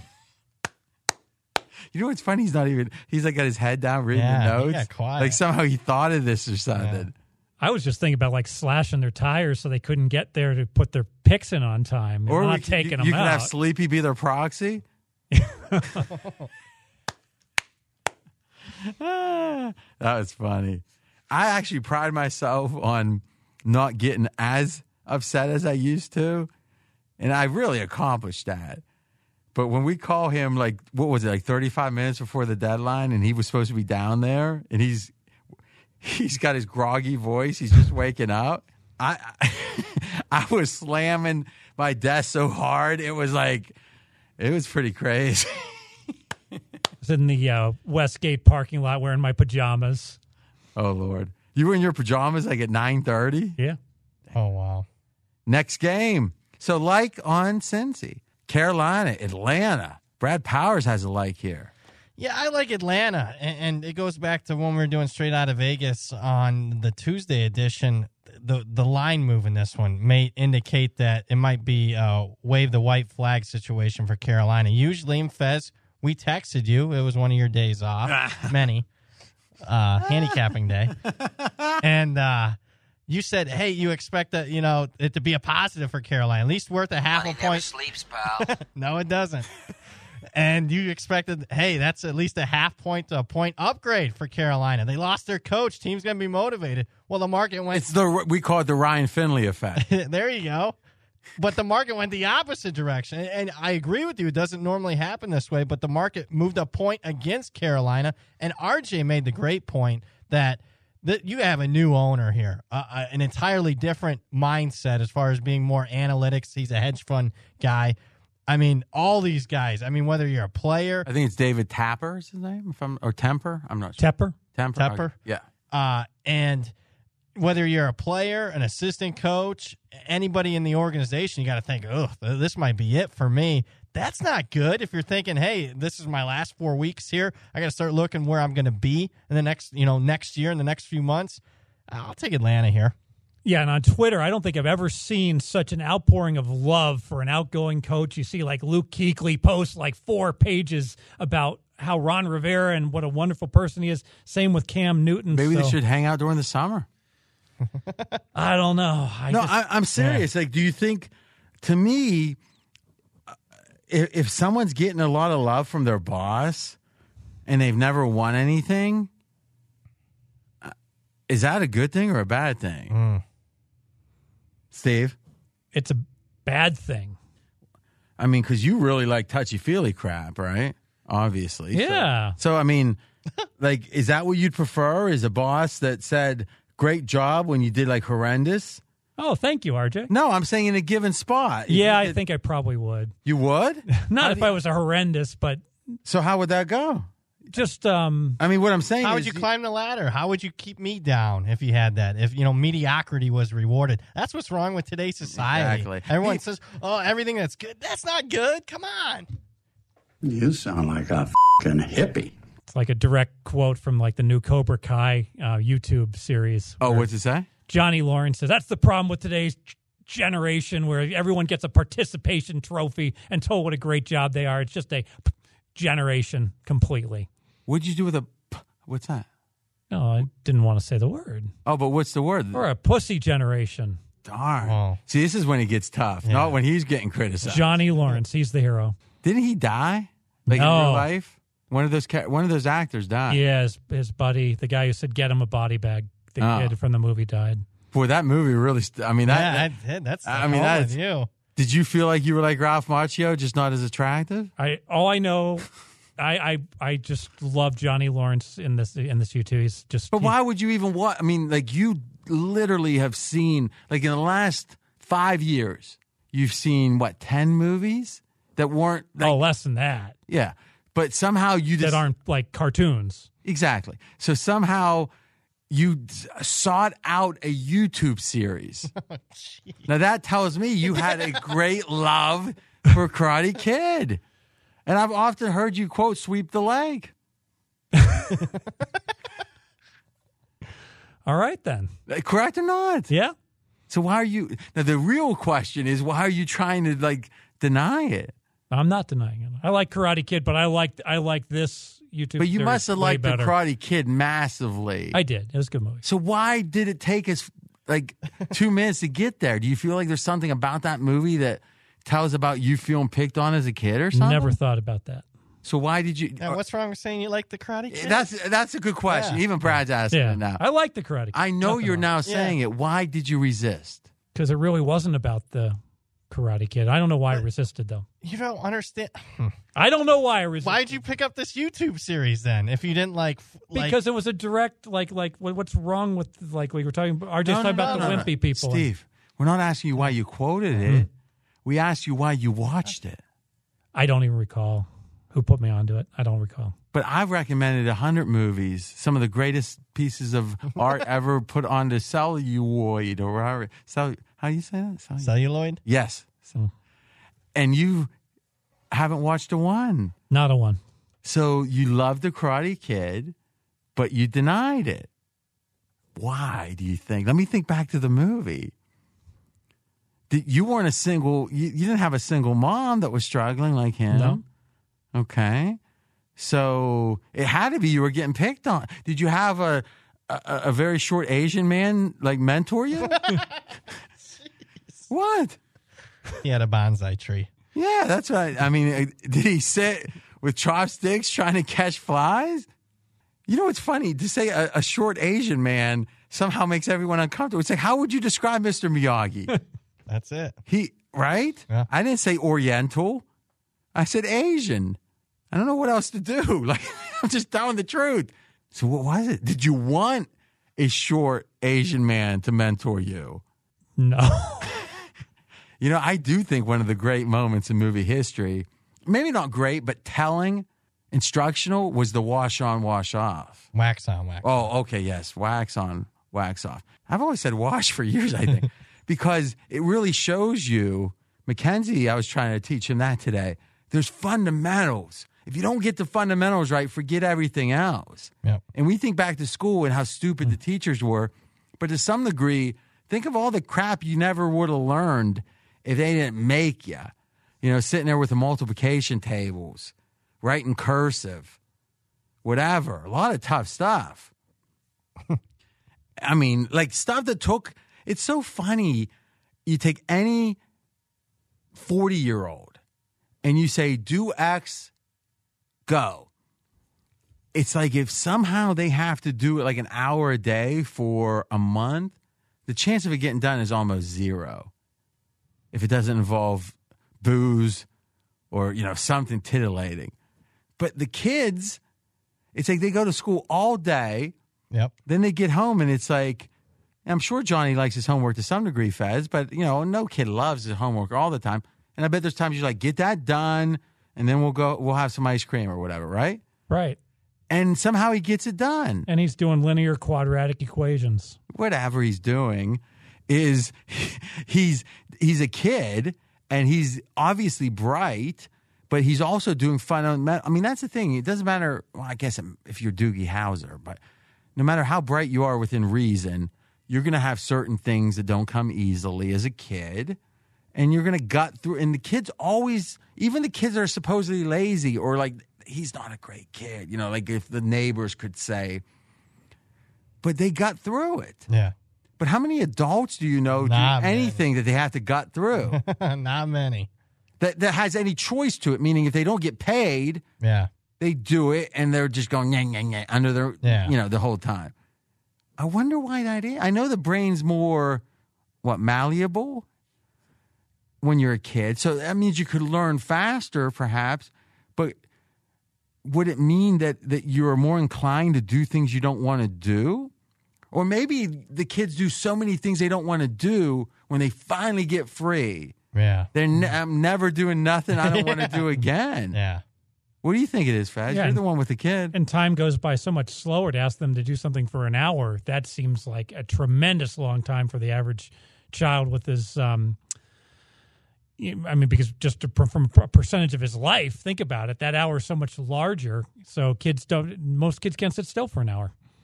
Yeah, and they say that with time passage, it has something to do with your body temperature. As you get older, time literally does the perception of it pass more quickly. I mean, he's really good when he's helping me with the prop lines on all the players Sunday morning, but after about 20 minutes, he usually gets bored. That 20 minutes. Well, you know what you need to do is incentivize him with any prop bet that he helps you, and I'm not saying do this because I don't know about kids and all that, but maybe you find a way to say, if you're helping me with this, for every 100 I win, you get $1 or something. Then he might perk up. But then that sounds like something that there might be like a big story written about. that somehow he's got, Fezzik has his kid. Oh, you know what we could do? We could plan a story that somehow you were doing something really like that was so gambling centric that most people would disagree with it. And then there's a big uproar about it. But we find out all along that Johnny was like away at some chess camp. So it's proven beyond a shadow of a doubt he couldn't have done what they accused you of. So now we get all the press and then redemption. What do you think? Jeez. What? Yeah, maybe not. I don't know. What do I know? I just know about sports betting, movies, buffets, a few other things. All right. So you won't tell us why you didn't want to admit to liking the Karate Kid? Do you know why? I'm just trying to. I know where you're going to think, like, oh, I was picked on, and that's why I like the Karate Kid. I like Ralph Macchio. No. I don't have any idea. But that wasn't the reason. I just like that whole scene where it was like, show me, paint the fence, and then Mr. Miyagi tries to wail on him. He keeps blocking everything. That one scene was like one of the best scenes ever in a movie. But you're still getting the wrong question. I'm not asking you why you liked the movie. I'm asking you why you were resistant to admit you liked the movie. Yeah, I'm really not sure why I was resistant. But you do see that you were. Yeah, I was resistant, but I'm not sure why. Okay.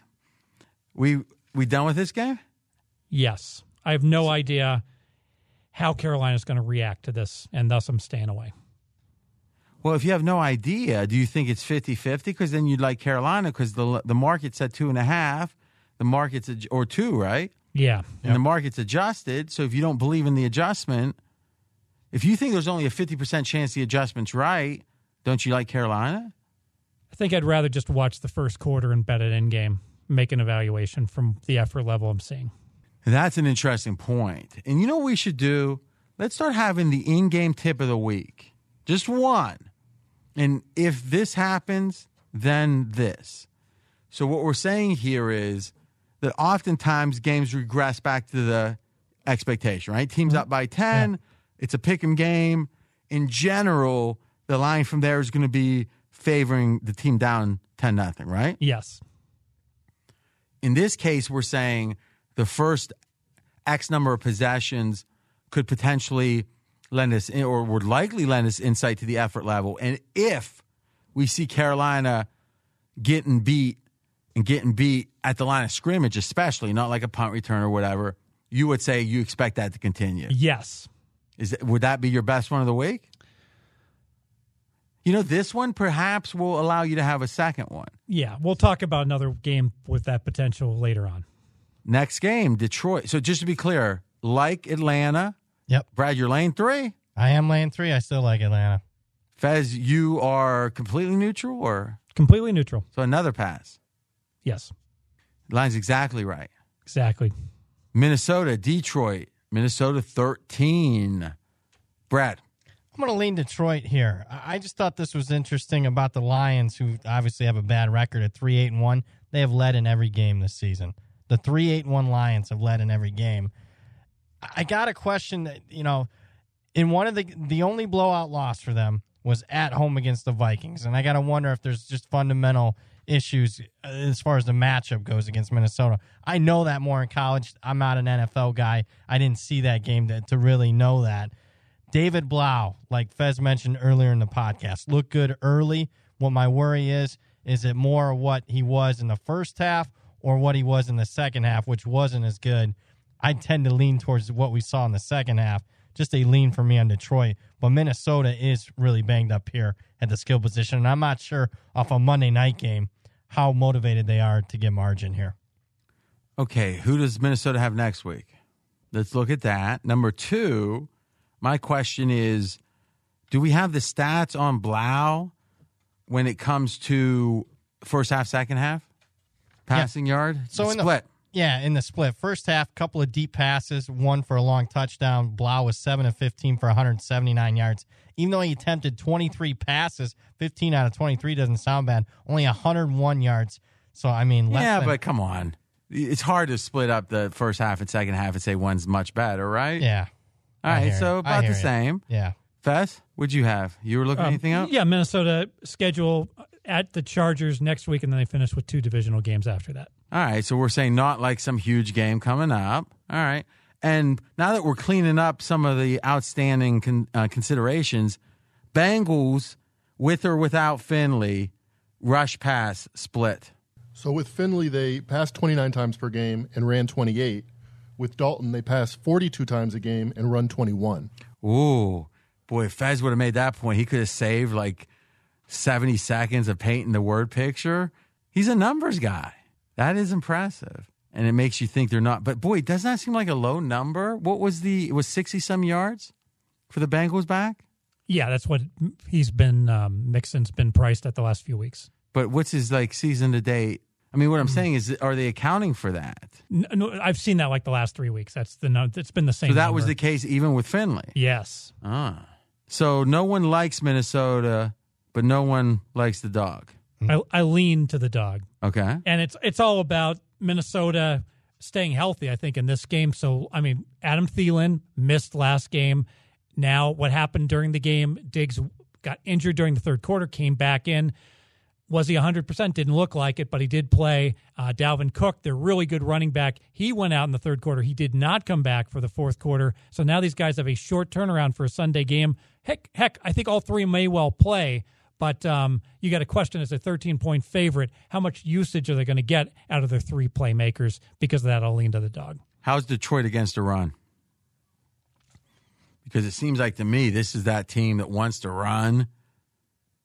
Maybe I'm no expert at fantasy or props, but it seems like perhaps, what's the number? Rush DVOA, defense for Detroit, number 20. All right, so slightly below average. I think maybe the second back for Minnesota. Was it McKissick, his dude's name, I believe? I think maybe over for him because my thought is they're going to pound, but they're not going to want Cook to get a bunch of carries, right? Exactly. I like where you're going, and he may well be like 28 yards, whatever his season. So average. They go like 2 backs, huh? No, they. What I'm saying is they might go 2 backs this week. What I'm saying is the books will put up the second back's numbers. It's hit or miss on the second back. Okay, Madison. From Boise State. Let's write this down because somehow I think I had a winner last week and it slipped through. Fez somehow said, didn't get it in. It's rare that those losers didn't get in, though. You ever notice that, Brad? Not just with Fez. In fact, Fez is about pretty honest as far as I can see with that stuff. Yeah. With me, at least. I wouldn't want to be some normal person that wasn't writing his big check. You like that? No, I like that a lot. Yeah, I got a feeling they're just going to. Plus, it feels like that's almost Minnesota's therapy, running the ball. Plus, I like the fact, Dalvin Cook, the injury was so under the radar. He played most of the game, and I don't even know if anyone's really talking about it very much. I'm just concerned that no one's going to put Madison up. Next game, Jets, 5.5 at home, Miami. I'm surprised we're not getting Miami action, Faz. Why not? I think because of the line. So, you know what? I'm having a mental block. What was the line when the Jets were at Miami? Were they laying 5 in that game just recently? Doesn't sound right. I would have had it if they were. Well, no, they lost. Miami they lost. No, if I remember, it was like 3.5. 3.5. 3.5. Okay. So, I mean, now the Jets are home and they're only laying 5. So there's certainly been a big correction. I'll go back to, I do think that the Jets are undervalued. Yeah, but because there's a movement in the line doesn't mean it's wrong or it's too much, does it? No, it doesn't. I mean, how much have you adjusted? I mean, can't we just do the math here? How much have you adjusted Miami? When was that game, Brad? When? Because it strikes me that November 3rd. The Jets are 3-1 straight up and against the spread since that game. Yeah, Miami's been upgraded. That's what I'm saying. So how much? by 4.5 points. In your power ratings. Yeah. And what's been the Jets' adjustment? Going back. Got to be up. Well, let's let him decide. You got your power ratings to the 100th of point in college. Let him have his. For one more year. Or a couple more weeks. I've on this spreadsheet, I only got the Jets back 2 weeks. I'm trying to think where I had them back. Yeah, but I mean, what was it generally in 2 weeks? They've been so all over the map with the. What was it for 2 weeks though? 2 weeks ago, yeah, they're -6.5. And where are they now? -5. Okay, so you've got them 1.5 down. My guess is when they would have won 2 straight games before that, you had to at least go up 1.5 points. So let's call them flat. They probably are up 0.5 points. My guess. Is that your guess? Yes. All right, so let's just say flat for the sake of argument. So 4.5 point adjustment. All right, so there it is. All right, so now the question is, if we go to 3.5. That's saying then, and that was the Jets on the road, saying they're 6.5 better, right? Yes. So if they're 6.5 better, and now there's been a 2.5 point adjustment, that means the Jets are 2 better, and the Jets are 5.5. There you go. So now the question is, do you trust your power ratings? I mean, you obviously do. So what are the other factors in the game? I'm just always afraid that because someone's moved the line, that somehow we just dismiss that game. That seems stupid. I think people forget. I mean, I don't want to say I was one of the first to do it, but I would say amongst our universe of people, I was the first to start saying, well, let's compare this line, let's compare that line, right? Okay, let's look at this Jets-Miami. Let's go through the formula on this one because I want to really because I'm going to question, I think, one of your assumptions. Jets, Miami, your power ratings say what should the line be? Jets -5.5. Now, do you have Miami and or the Jets higher or lower than you would think an average person, an average creator of power ratings? Higher for both. So you think both are better than the general market might think? Yes. Okay. And why is Miami better than you think? Or than most people think. I don't think most people are giving enough credit to how well Ryan Fitzpatrick has played this year. He's currently the number 8 quarterback in QBR in the NFL. Now, didn't he start really slowly? Yeah, he had that horrendous game. Remember, Miami played at Baltimore, so the first 2 games he played horrible. And still number 8. Yes. My God. Is that higher than Drew Brees? It is higher than Drew Brees. Aaron Rodgers? Higher than Aaron Rodgers. And Tom Brady? Yes. So you're saying Fitzpatrick, a.k.a. Fitzmagic, has a higher QBR than Tom Brady, Aaron Rodgers, and Drew Brees? Yes. Combined? No. Okay. All right. So he's playing well, and he's playing as well as ever. Yes.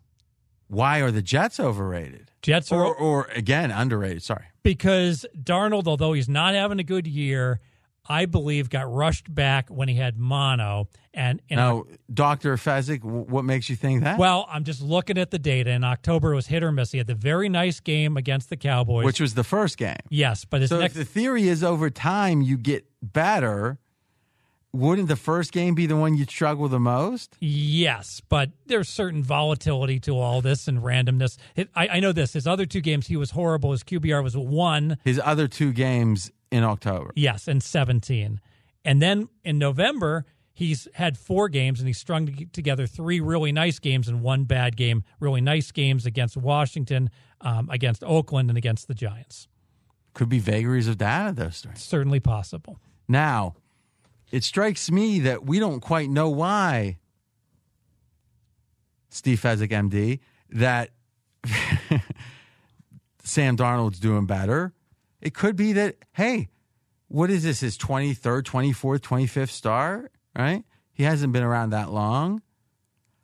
Maybe he's just starting to, they say at some point you start seeing the game slows down. Yeah, you stop seeing ghosts. You start, So either way, Darnold's over the course of the last 4 games is playing better than the Jets quarterbacks have over the course of the season otherwise. Yes. The blended stats not only have some of those other Darnold games, but also Luke Falk. Yes, and Luke Falk obviously was not an NFL quarterback, and he's going to depress all the Jets' offensive stats all year long based on the 3 games he played. Do you believe the math guys are so inept that they are like, Jets yards per attempt? Or do they think, we got to adjust for this? I mean, a lot of math guys. I think a lot of guys are that inept where they just look at that old YPP, offense and defense, and they don't, differentiate it enough for changes throughout the year. I also think the case can be made that there was a point in the middle of the season, there was so much turmoil within the Jets organization. It was a distraction. Yeah, that's a great point where Gase was about to get fired, and then they got the vote of confidence, and that certainly has been a positive since then. I agree with all that. So if you have Miami, what, 1.5 maybe underrated? Jets about 1.5 underrated? Is that when you say underrated, is that what you mean? Yes. But you move them both in the same direction. What are the other factors motivationally?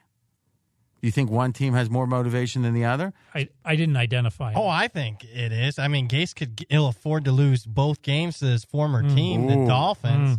On top of it, you got a Jets team should be motivated. They just lost to an 0-11 Cincinnati team where maybe Miami's breathing a sigh of relief. They just pulled an outright upset as a double-digit underdog. I think the motivation is in favor of the Jets here.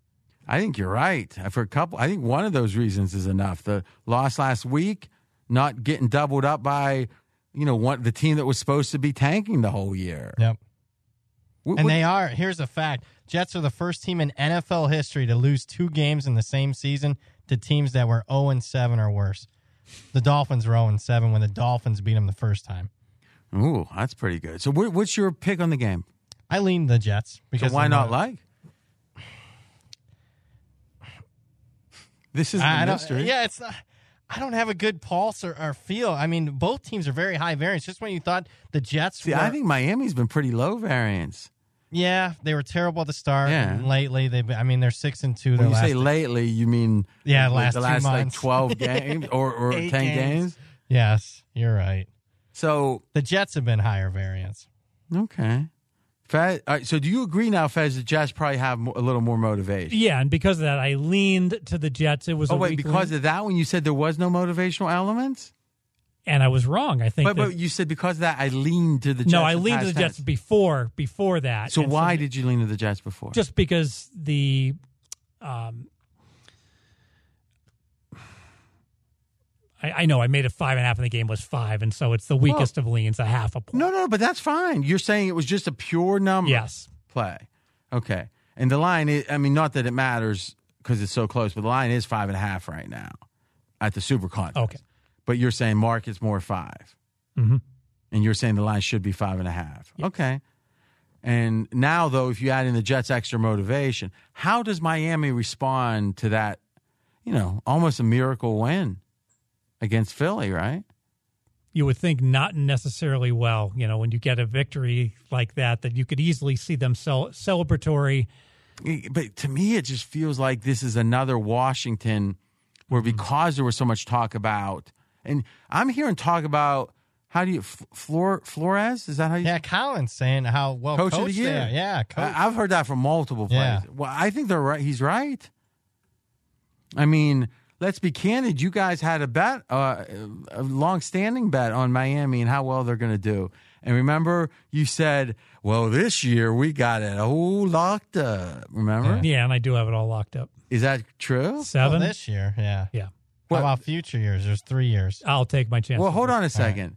The win total was not 7 for every year. It's insane. What was the win total is irrelevant to our bet. No. What I'm saying is, what was the bet? The bet was Miami to go under 7 wins for this year, next year, and the following year. Well, first off, it wasn't just 3 years. That would have been insane. The win total this year. Isn't it funny how he never goes? Yeah, this was way early though. This is like February, March, and no one knew that Miami wasn't any good. We weren't on top. I mean, I wasn't on top of it. That's the bet I made. Was 3 straight 7. I think you guys are incorrect about that. I'll be interested. I mean, I remember that there was a number. I thought it was 5.5. It was 7. I don't think it was. It's funny though. It was like when I said we have a bet, your face went kind of like flat, and then you somehow know for sure what the number was. I will bet $1,000 to win $1. The number was 7. All right, so I'll take you on that bet. Okay. And will you do the same on? Well, either you. How's this? I'll take 20-1 that it was 3 years. I'm not 100% sure of the 3 years. Brad? Yeah, it's 3 years. So 20-1? Yeah, 20-1. So I'll bet. How much was the bet for? Our original bet for? I thought it was like $300 a year or something or maybe $500 a year. So you don't know? I don't know that one. All right. So that should make you more confident that you're getting 20-1 on. If I didn't know one part of the bet. Well, you think you know one part. Yeah. So 20-1 if it was 3 years. How much do I know? I want to bet. I just want to figure how much. 10 wins me 200. 550. Yeah, give me 50 to win 1,000. Got it? Yep.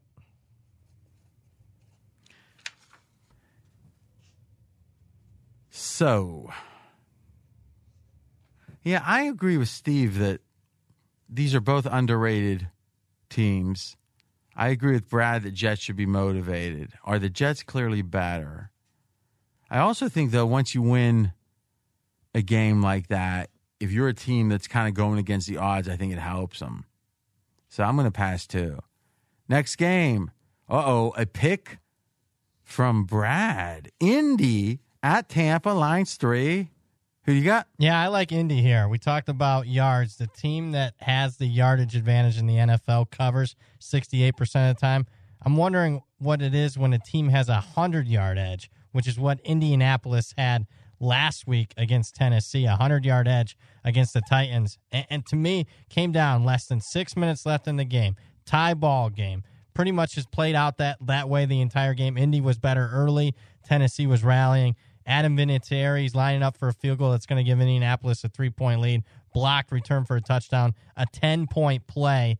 And on top of that, you said earlier in the podcast, you're down with, turning the ball over. You're down on those teams. I can tell you who turns the ball over. It's Jameis Winston. 20 interceptions. There's a bet that you won, I'm sure of, with Matty Holt. Hold on a second. When you say there's a bet that you won, as if somehow those are difficult things to find. Nah, you win.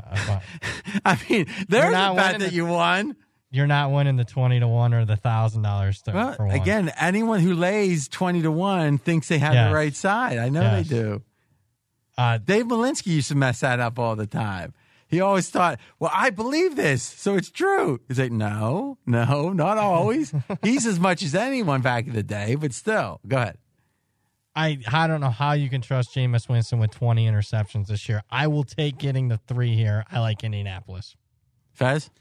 Yeah, I have a lean to Indy, similar to Brad's handicap, 17-17, and then Vinatieri gets the field goal blocked, changes the whole complexion of the Tennessee game where they lose by 14. So he's still the kicker, right? Amazingly so, yes. Yeah. So doesn't that come into the handicap, Brad, when you have such a tight game? It should. Vinatieri this year, 8 missed field goals, 8 missed extra points, more than anybody in the NFL. I do think also Indy's a little undervalued because they had one game where Hoyer played the entire game, and Hoyer was just terrible against Miami, and they lost that game 16-12. So the stats, I know it's just one game, but I do think that compromises them somewhat by Indianapolis. However, this is just a lean, and here's why. I am really worried I'm missing something with Tampa Bay. This Tampa Bay Buccaneer team, this is like a wise guy's darling in terms of money flows in on this team seemingly week in and week out. There's something about Tampa Bay that I think I'm not valuing properly, or I'm certainly not valuing what other people are seeing, because we are seeing major moves on Tampa Bay consistently in the marketplace. But isn't that clear that it's assuming that Winston, as much as Jameis has turned the ball over this year, it's more than he has historically, right? Yes. Yep. So why would you expect that? So if you've modeled it so Winston turns it over a normal amount for him, how much better, how many, if you look at it on a per pass basis, that's interesting. Mackenzie, look at before this year, what was the per pass basis on interceptions? So per 100 passes, how many INTs? What is it this year? And if he had a normal year this year, how many less INTs would he have? All right, I'm on it. My guess is there's going to be like 4, 5 less INTs. And all of a sudden, we just talked about 4 being Green Bay's big differential, right? Yeah. If it ends up it's 4 or 5 less, wouldn't the assumption be, unless there's something about Winston that's making this year worse, that this is just bad luck? And thus the truth is that Tampa's better than they seem. You think? It's certainly possible. I know it's possible. Yeah. What do you think? I tell you, he seems to make he makes a lot of horrible decisions. More this year than last year? More this year than I've ever seen him before. Well, I guess that's very difficult to put in a model. I mean, and it is a contract year. Is he forcing it more, like trying to get that extra play because it's a contract year? Well, I tell you this. Whatever the consensus opinion was about will Winston be a starter in the NFL next year, I think it's improved. I'm hearing people say, I think Bill Simmons was saying, I think he starts next year somewhere. I didn't think that would. I mean, they weren't sure they were going to pick up his 5th-year option. Yeah. Up to number 18 in QBR rating, so almost an average quarterback despite all those turnovers. And that's what I'm saying. It has the turnovers in account. Yeah. And if that's an aberration.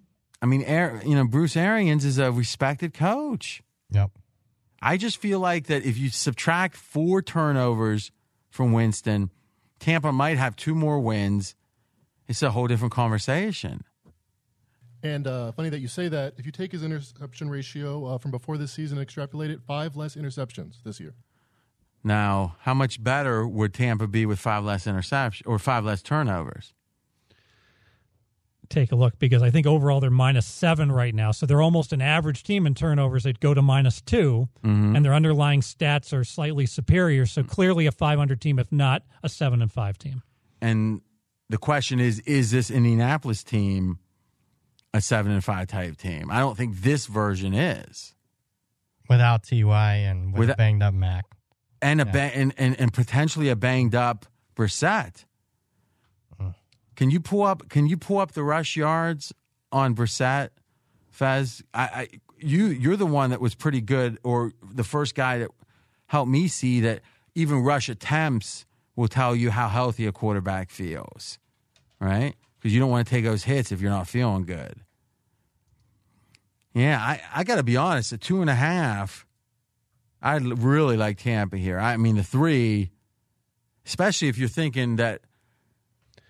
Yeah, he's only got 9 rushes the past 4 games. He has 44 for the year, so clearly it's gone down tremendously. Uh-oh, Brad. Yeah. Lucky you took the right number here. What's the market? You're saying 2.9, Fez? 2.9. So I'd be taking the worst of it. I'm just not comfortable doing that. But have we talked you off it a little bit? Yeah, I mean, I did upgrade like 2 or 3 leans to likes. So yeah, I would like to take this from a like to a lean. Yeah, we can. Okay? But if I wanted to bet it, I could. Oh no, I get it. Well, I think you might, because our beloved Uncle David Essler, likes the Tampa Bay Buccaneers. Oh. This is almost like. This is almost like it was preordained. The minute Brad showed weakness, Mackenzie comes in with the information. I didn't know. Jeez. Let's listen. Uncle Dave. Sunday afternoon, Tampa Bay over the Colts. And I tried not to take the Bucs. They dominated Jacksonville. The Colts crushing loss to Tennessee. I suspect many people will take the Bucs, but I think they're right. And I watched every play of that game. It was the Bucs defense that played lights out at Jacksonville, and I know it was Jacksonville, but the Bucs passed the eye test for me. Colts have lost 4 of 5. I think the reality of not having luck and having Brissett is starting to set in. They made their living running the ball, and surprisingly, the Bucs defense is second in the NFL in yards per rush. I suppose some of that might have to do with what's a weak pass defense, but it's the Colts passing game we're talking about. Brissett has thrown 2 touchdown passes in the last 5 games. His passer rating has dropped significantly every month since September. Against the Titans, that was the first time he threw for more than 202 yards in 5 games. The Colts have not won a road game in 2 months. The Bucs didn't play a game in Tampa from September 22nd to November 10th. So they're telling me these teams are even on a neutral field? I don't think so. Colts on grass? I don't think so. Give me the Bucs minus the field goal. My hero. Man, you don't want to go against Uncle Dave, do you, Brad? No. How much? Let me think about this. I'll let you buy out for $25. Deal. Yes. That's the hard way to make $25, kids. You got to love Brad. He's an honest dude. I give him credit. 5 Subway sandwiches. Next game. Chargers. Jacksonville. Jacksonville is a 3-point home. Oh, this is the Rams. No, it's the Chargers. Chargers, 3 on the road? Oof. At Jacksonville, Minshew in. What do you think about Minshew? Interesting. I was down on Minshew. Did not like what I saw at all from Minshew. And then Foles came in, and Remember first game, I was like, he was mediocre. Yeah, but me too. I thought expect him to improve. Exactly. He hadn't played earlier in the year. No. Second game, it's small data sample. Vagaries. 3 games, I guess, is enough. And major concerns with Foles, so I think it's the right call to go back to Minshew. I think it has to do with something with the team because there's just no upside because in a weird way, aren't you putting a stink on the guy that you're going to want to potentially trade? Right? Yep. Yes. And if anything, you think they would have said he re-injured himself or something and taken the stink off him. Yep. This seems like it almost feels like the whole staff here might think they're out the door anyway, so they don't care. And certainly the tail end of the games, and kudos to you, RJ. You asked me to research, that Jacksonville's been getting smoked the past month and how they responded to that. And frankly... So my thought was I've heard people say, man, it feels like they're laying down. Exactly right. So you went ahead and said, take a look when they get down by more than 14 points. So pretty clear they're not going to be able to win the game. How have they responded?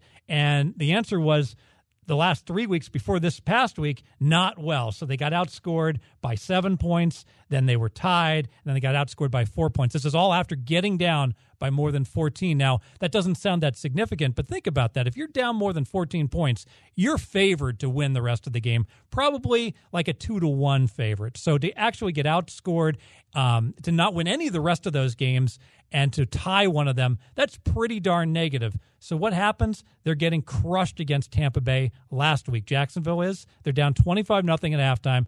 Foles gets benched. And the first sign of life, effort from this Jacksonville team, we see it. They win the second half 11-3. They actually could have gotten more than 11 points. So 11-3 is enough. Yes. Go ahead. So we saw the effort from Jacksonville. And also, this is a Jacksonville D, RJ, that had given up 200-plus yards the 2 weeks before, and the eye test said they're not tackling worth the lick. They're not trying. They're not bringing the full effort. So maybe with the stash coming back, the effort will be there.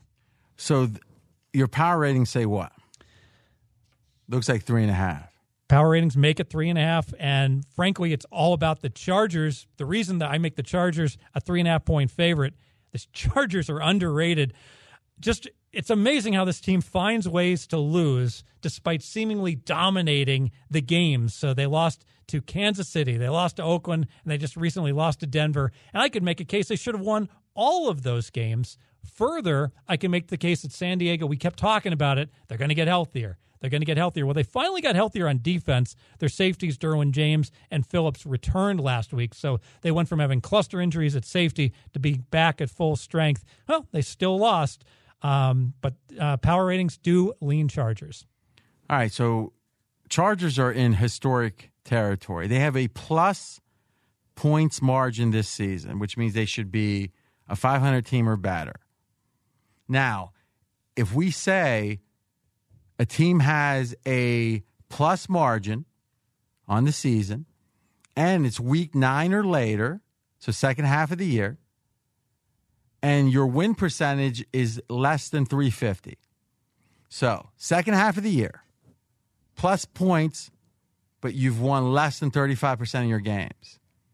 First time any team has been in that situation since 2012.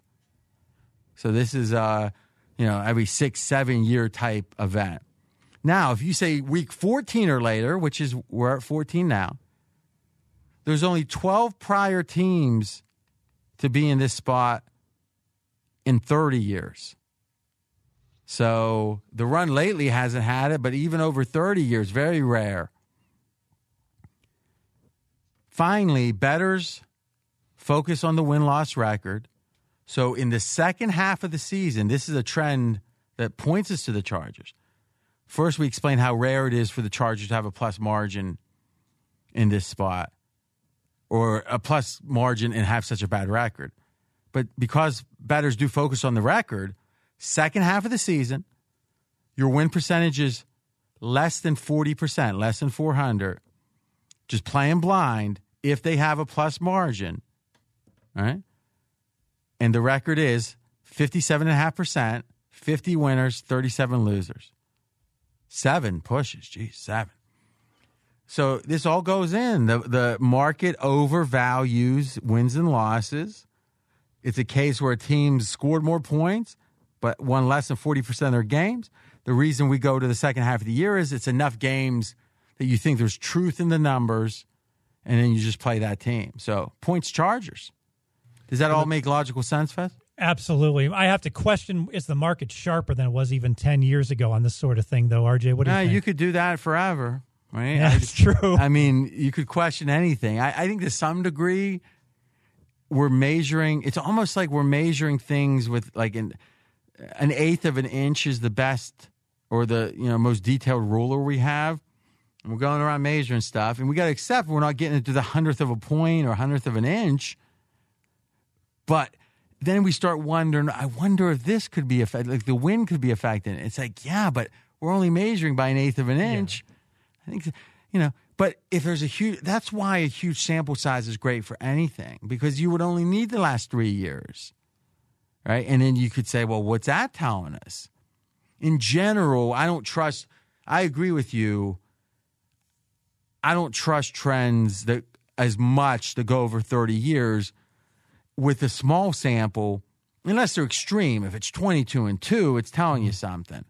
But I do think it fits our logic, and it certainly gives me a little nudge, though I never bet the Chargers. I don't. Thinking about the last time I picked the Chargers. It's been 5 years I've been hearing how good they are. Oh, it's got to be more than that almost. It feels like it. Just last December in Foxborough, what was the line on that game? Was that 10? No, that was 3.5. That was crazy. And remember, it was a bye for the Patriots. Yeah. What you got, Brad? I'm passing on this one. I don't have much more other than, all 8 of their losses are by 7 points or more, or fewer for the Chargers. 8 games, 7 points or fewer. But they could be undefeated. They could be undefeated, but can't we say a lot of this, though, is the inferior coaching? Is Anthony Lynn a bottom 4 or 5 coach in the league? Yes. Some of this we could say we expect the Chargers at least to have a losing record in close games because we've seen it in the past. And we've seen a Phillip Rivers, it's almost like losing begets losing with him. It almost seems to be in his head. How many times do we have to see him in the fourth quarter just shaking his head, walking off the field disgusted? Well, not a lot of action there. Oh, the Chargers are my best bet. Yeah, I'll just throw go ahead. With a lot of the stuff you were saying about the point differential, the only thing I'd throw in is Chargers. Since they moved to L.A., 65% ATS on the road, only 37% at home. And because of their difficulties in close games, this is how I want to get at it. I'm going to put maybe half my bet on Chargers minus 9.5 plus 200 because I don't want any piece of them in a close game. But if it's a blowout, I think Chargers blow them out. That's interesting. So, now let's think about this. I hadn't heard of that pleaser effect, or I hadn't thought about that too much. So what he's saying is, all fancy schmancy with the math and such, what he's saying is, I said I don't want Washington in a down even 2 scores, so I'm going to think, and again, I didn't say this as much with Washington because I don't think Breeze or Rodgers has much desire for margin. But in the, what game was that? Denver. In the Denver game, I said, hey, if you like Denver, let's look at the first, or we eventually got to the first half, but let's look at the money line. Well, what situation don't you want the Chargers in a close game, right? So let's create the fact that it won't be a close game. And, yeah, we're not going to win as much, but the payoff makes up for it. What do you think, Fez? I like the logic. I would actually think a more optimal way of betting this, if you will, if you can get at it for action points, because I can see the Chargers either losing. If you can get at it for action points. Yeah, so what do you mean if? Can you get at it or not? My books don't have action points. All right, so you have 29 outs. And I don't have action points. But that's what you're recommending. Well, I know it's like I read about it. Mm-hmm. But you have 29 outs. Yes. Probably means a majority of our audience doesn't have it. Fair enough. Okay, but explain what it was. Well, the idea being is you play action points Chargers minus the 3 or 3.5. And if the Chargers, let's make it 3. So if the Chargers win by 23, you win 20 units. If the Chargers lose by 17, you lose 22 units. So you lose the 20 units plus the VIG. But that's extremely unlikely because the Chargers are either going to lose a very close game or win big. Well, if that's the case, tease them. You're saying they can't get blown out? You know what? You've been waiting. You have been waiting all year long for me to give you a non-basic strategy teaser. Well, you got it. You're going to tease through zero? We're going to tease the minus three. I think that's broken careers. Through the zero. We're going to do a 7-point teaser and take them up to +4. Absolutely. Now, how many points are you teasing it? 7 points. We're going to get the +4. What is the line right now? It's 3. Okay. Why not just go 6.5 and go to 3.5? It's fine to do that as well. Fine or better? It's probably better. He calls that fine when it's not his idea. And what I like is that the line is not exactly 3. It's 3.15. So you're getting a little bit of an extra boost on the teaser to bring it down. So who are you teasing it with? Oh, I got lots of choices. So let's be clear here. You wouldn't necessarily do this. This is me saying. No, I would do this. I would do this. You would tease through zero. I've you ready to defend that online? Yes, I've teased -3, -120s all the time. I usually tease them up to +4. I usually take it to +4 with the 7 point. So let's teaser. put some caveats on this. Is what you're saying is part of this is driven by there's in the rules of most books the way that the 3 vig is treated. So explain that explicitly. Yeah. So when the line is like 3.25. So which means it's above, it's like 3 minus 20. Yeah, so they deal -3, -20. But if you use the 3 in a teaser, the books forgive the -120, if you will. They just use the underlying number, the -3. So in a way, it's almost like you're getting another half a point. Yes. Right off the bat for free when you're teasing. On one of the teams. On one of the teams. Because the theory is going through zero, you're losing a point, right? Because of 2 ticks. Yes. On 2 teams. Yes. So you got to gain 2 points. Yes, but I'm essentially teasing through both of the 3s, and obviously those are critical numbers because when I was saying both, when I was saying twice, I meant actually if you had done it 2 the half and the only, -half. Yes. Yeah, but what I actually was thinking was both sides were going through 3 of the 2, but no, only 1. So you got a point to gain, right? Because you're losing a tick from 1 to pick, from pick to 1. Yes. So you have to pick up a point. Yes. And you've picked up a half because of the -20. Yes. Now, where are you picking up the other half? Because I'm going through half of a 3 and through a full 3 on the other side. Which, in a typical teaser, an advantage teaser goes through 3 and 7. 7's worth 10. So that's really 1.5. If we count 3 as a unit of key number, 20 cents. 7's worth 10, so you're going through 1.5 key numbers when you go through the classic corridor. Yes. And here you're going through 1.5 key numbers. Yes. Okay. Now you got to find a way to make that extra half count, though, on the second piece. Because if you're going through 6.5 and you only need 6, you're really laying extra vig on the second piece for no reason. Right. So ideally, you want to get like a 9.5. Well, you have not ideally. What's the number? Monday Night Football. We're going to go Philadelphia down to 2.5. Oh, boy, that seems like a high variance spot. I guess it's Monday night. All right. That makes sense to me. Listen, I am not a master of teaser math, but really effectively what we're saying is a classic through the corridor teaser is 1.5 key numbers. Going through 3 and through 7, which is only a half a key number. Going off of 3 is the same as going through 7. Huh. Okay. And then you're picking up the half. But if it's 1.5, it's still only the same as going through the corridor. I would argue it's like 1 3/4 because you're going through more. When you're that first 3, it's 3.25. So you're taking. Oh, but we're already accounting for that. So what I'm saying is, let's assume that was just 3. And accept the fact that 0.25 gives you're picking up 1 of the ticks you're losing. So we're saying, how does this compare to an advantage teaser, right? And an advantage teaser is you're giving away no points, no extra halves, and you're picking up 1.5 key numbers. In this case, you're picking up 1.5 key numbers because you're going through 3 on the other side and off of 3, right? Okay. But now you're losing 2 ticks, so you got to pick up 2 half points. And you're picking up 1 because it's 3 minus 20. You still have a half a point to pick up to be the same as an advantage. Maybe what you're saying is it's not as good as a typical corridor advantage teaser, but it's close enough that I think that, if your handicap calls for a low variance game in that teaser corridor, which is what we feel is a very likely situation, Chargers losing by 1 or 2 or 3 points. Okay. All right. But you would say this is a kind of a fun Like, you think there might be some positive EV in here, but you're not going to, you don't want your house up on these teasers a bunch. I agree. All right. But now, listen, I'm not a teaser guy, but if you went from 3.5 to 3.5 on a 7-pointer, doesn't that take care of the problem? You're going through 4 key numbers?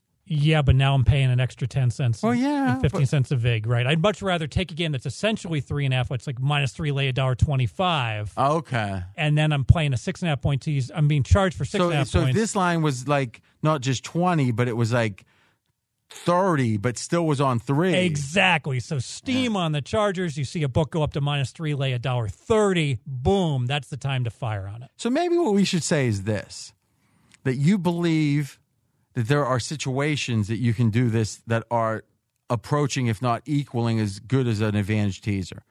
This one has one piece missing from it, which is if this 3 was a little higher. Exactly. If it did, you would be like, go for it, baby. Here, you're like, pizza bet, but you're not saying it's as good as an advantage teaser, but it might be positive EV in the long run. Yes. All right. So make sure the people heard exactly what was said there. I think it's actually interesting stuff.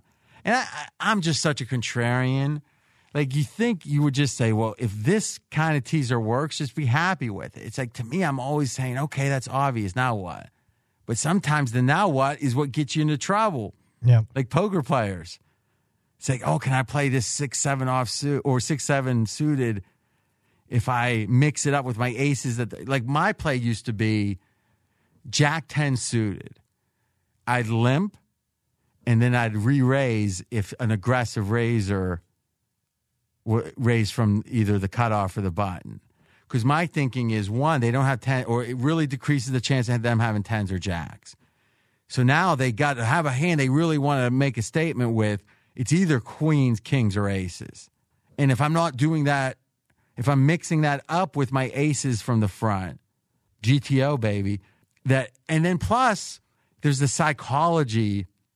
You're going to you got your best straight cards possible, right? Because you're making the nut straight so much when you do make a straight. And you have a jack high flush is a nice hand. They're ace king suited, same suit, maybe, but you're almost winning all your flushes. You agree?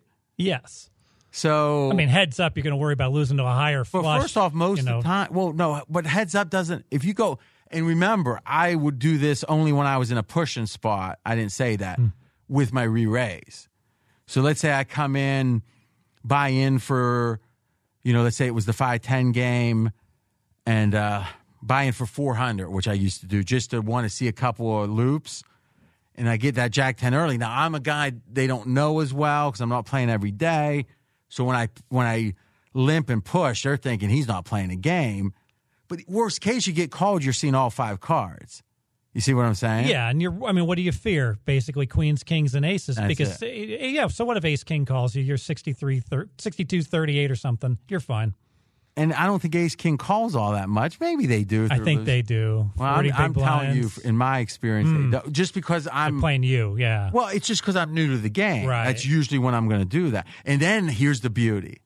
What's the equity, even if you get caught? Because I show it regardless. Because I'm not going to do that again. And now you're going to limp with kings or aces and do the same thing. Now I'm loosey-goosey. Right. And it's not only that. They're thinking this guy's freaking nuts. Right? So it worked. But some of it was I wanted to get over. See, that's the thing. I just have this almost like a child's desire to get over and I kind of debunk things, which I think is good for my job. It's not always good for my batting. Next game, right? In this one, we got a battle. In this corner, red of hair, college expert, but he's been doing well in the pros. Brad Powers in the other corner, Steve Fezzik. You know him. Brad. I like New England, the Patriots, and what I really like is a New England team coming off a loss, a straight-up loss since 2002, since that first Super Bowl season. The Pats off a loss, 65% against the spread. Here's an R.J. Bell trend. The Patriots off 2 straight non-covers, so they failed to meet expectations. 2 straight games. Since 2008, the Patriots are 17-5 ATS, 2 pushes in there as well. But here's what's really significant. ATS margin, 13 points per game off 2 straight non-covers. And I just like this one. The New England Patriots have won 21 straight home games. Only one of those, only one, have been by less than 4 points. They're only laying 3 here. New England, I like the Pats, -3. I like the Chiefs. I'll make the case. I've been making the case that Kansas City is a sleeping giant all year long. Their record hasn't been very good. Well, the reason it hasn't been very good is because of compromised quarterback play. 3 losses when Mahomes was not 100% against Indy and Houston, had that ankle where he was hobbling around in the second half, and at the Titans' first game back after the dislocated kneecap. Mahomes is healthy now. That offense, as good as it's been, is going to become the best in the league, in my opinion, with Mahomes 100%. And I'll argue that Kansas City defense, which was soft to begin the year, has been improving under the new defensive coordinator, Spagnuolo. I have Kansas City, my number 2 team, better than New England. And frankly, I'm not so sure Kansas City shouldn't be number 1 right now, better than Baltimore. Give me the points with what could I'll be take the that best on a point neutral. in the best team in the NFL. Hold on. What's New England? This is a big game here. New England's home field advantage. 3. Only 3. 3. Because remember, home field is contrasted to how you play on the road. Fair enough. All right. Okay. I would have to lean to Matt, or why am I saying Matt? I would have to lean to Brad here. So what interests me is what's really changed since the beginning of the season. So, Fez, what would the number have been at the beginning of the season in this game? 3.5 by my power ratings. So you had New England a half point better. I did. Okay. Well, that tells me that I think that net, you can't say that New England has increased distance. You can't. I think you can say Kansas City's picked up a half a point, and that assumes that New England, whatever they've lost on offense, is equal by what they've gained on defense. I'm starting to wonder about that. I don't know if it's that they just play defense, because what I'm seeing is this. When New England plays one-dimensional offenses, the combination of Belichick's genius and the team they've got, they can, if it's run or pass, they can handle it. When they play these multiple run or pass type offenses is where the big problems come. And I think Kansas City is one of those problems. They can run and pass. I know they don't run a ton, but they're certainly not one-dimensional. And what else does Kansas City or does New England struggle with? Very fast guys in space in the middle. I'm not talking about the wideouts. I'm talking about running backs and tight ends. I mean, here's what I know. I know New England's defense has gotten better than last year, but look at the shootout there was up in New England last year, right? 43-40. Now, do we really expect, what's the over-under effectively for New England here? So what's the total? 49, 26-23. So do we really think Kansas City only scores 23? And do we really think New England's going to score 29? It was 26, right? 26, yeah. 23. More I think about this, if New England had won last week, but lucky, because we can't forget part of the reason we like maybe Kansas City here is because New England didn't look good. If they had won lucky last week, I'd really like Kansas City here. I can't, because I can't go against Belichick after a loss. I can't go against Brady when he's being questioned, when the doubters are out. And I do like that trend, 2 straight non-covers. That means underperformance. Belichick doesn't put up with it. But it is Andy Reid, and let's be candid, Kansas City at a given point late in that game last year was the favorite to win the game. Right, Fez? Yeah, if D Ford doesn't jump offside, the Kansas City's heading to the Super Bowl. And how differently would this line be? Right? That's a good point. If they didn't win the Super Bowl, then Mahomes maybe did, which you got to think he would have with the Rams. Again, who knows? So I would say I have a strong lean to Kansas City, but I don't bet against Belichick hardly ever, and I certainly don't off a loss. Any closing thoughts? Nope. I think, Brad, you've gotten a little softer on your position. I have. Why? What resonated? Just you breaking down the 23, the expected score being 26-23. I don't see New England's defense holding Kansas City to just 23 here. So do you then? If you like New England, maybe New England and over. New England and over, yeah. So you're betting Brady steps up. Yes.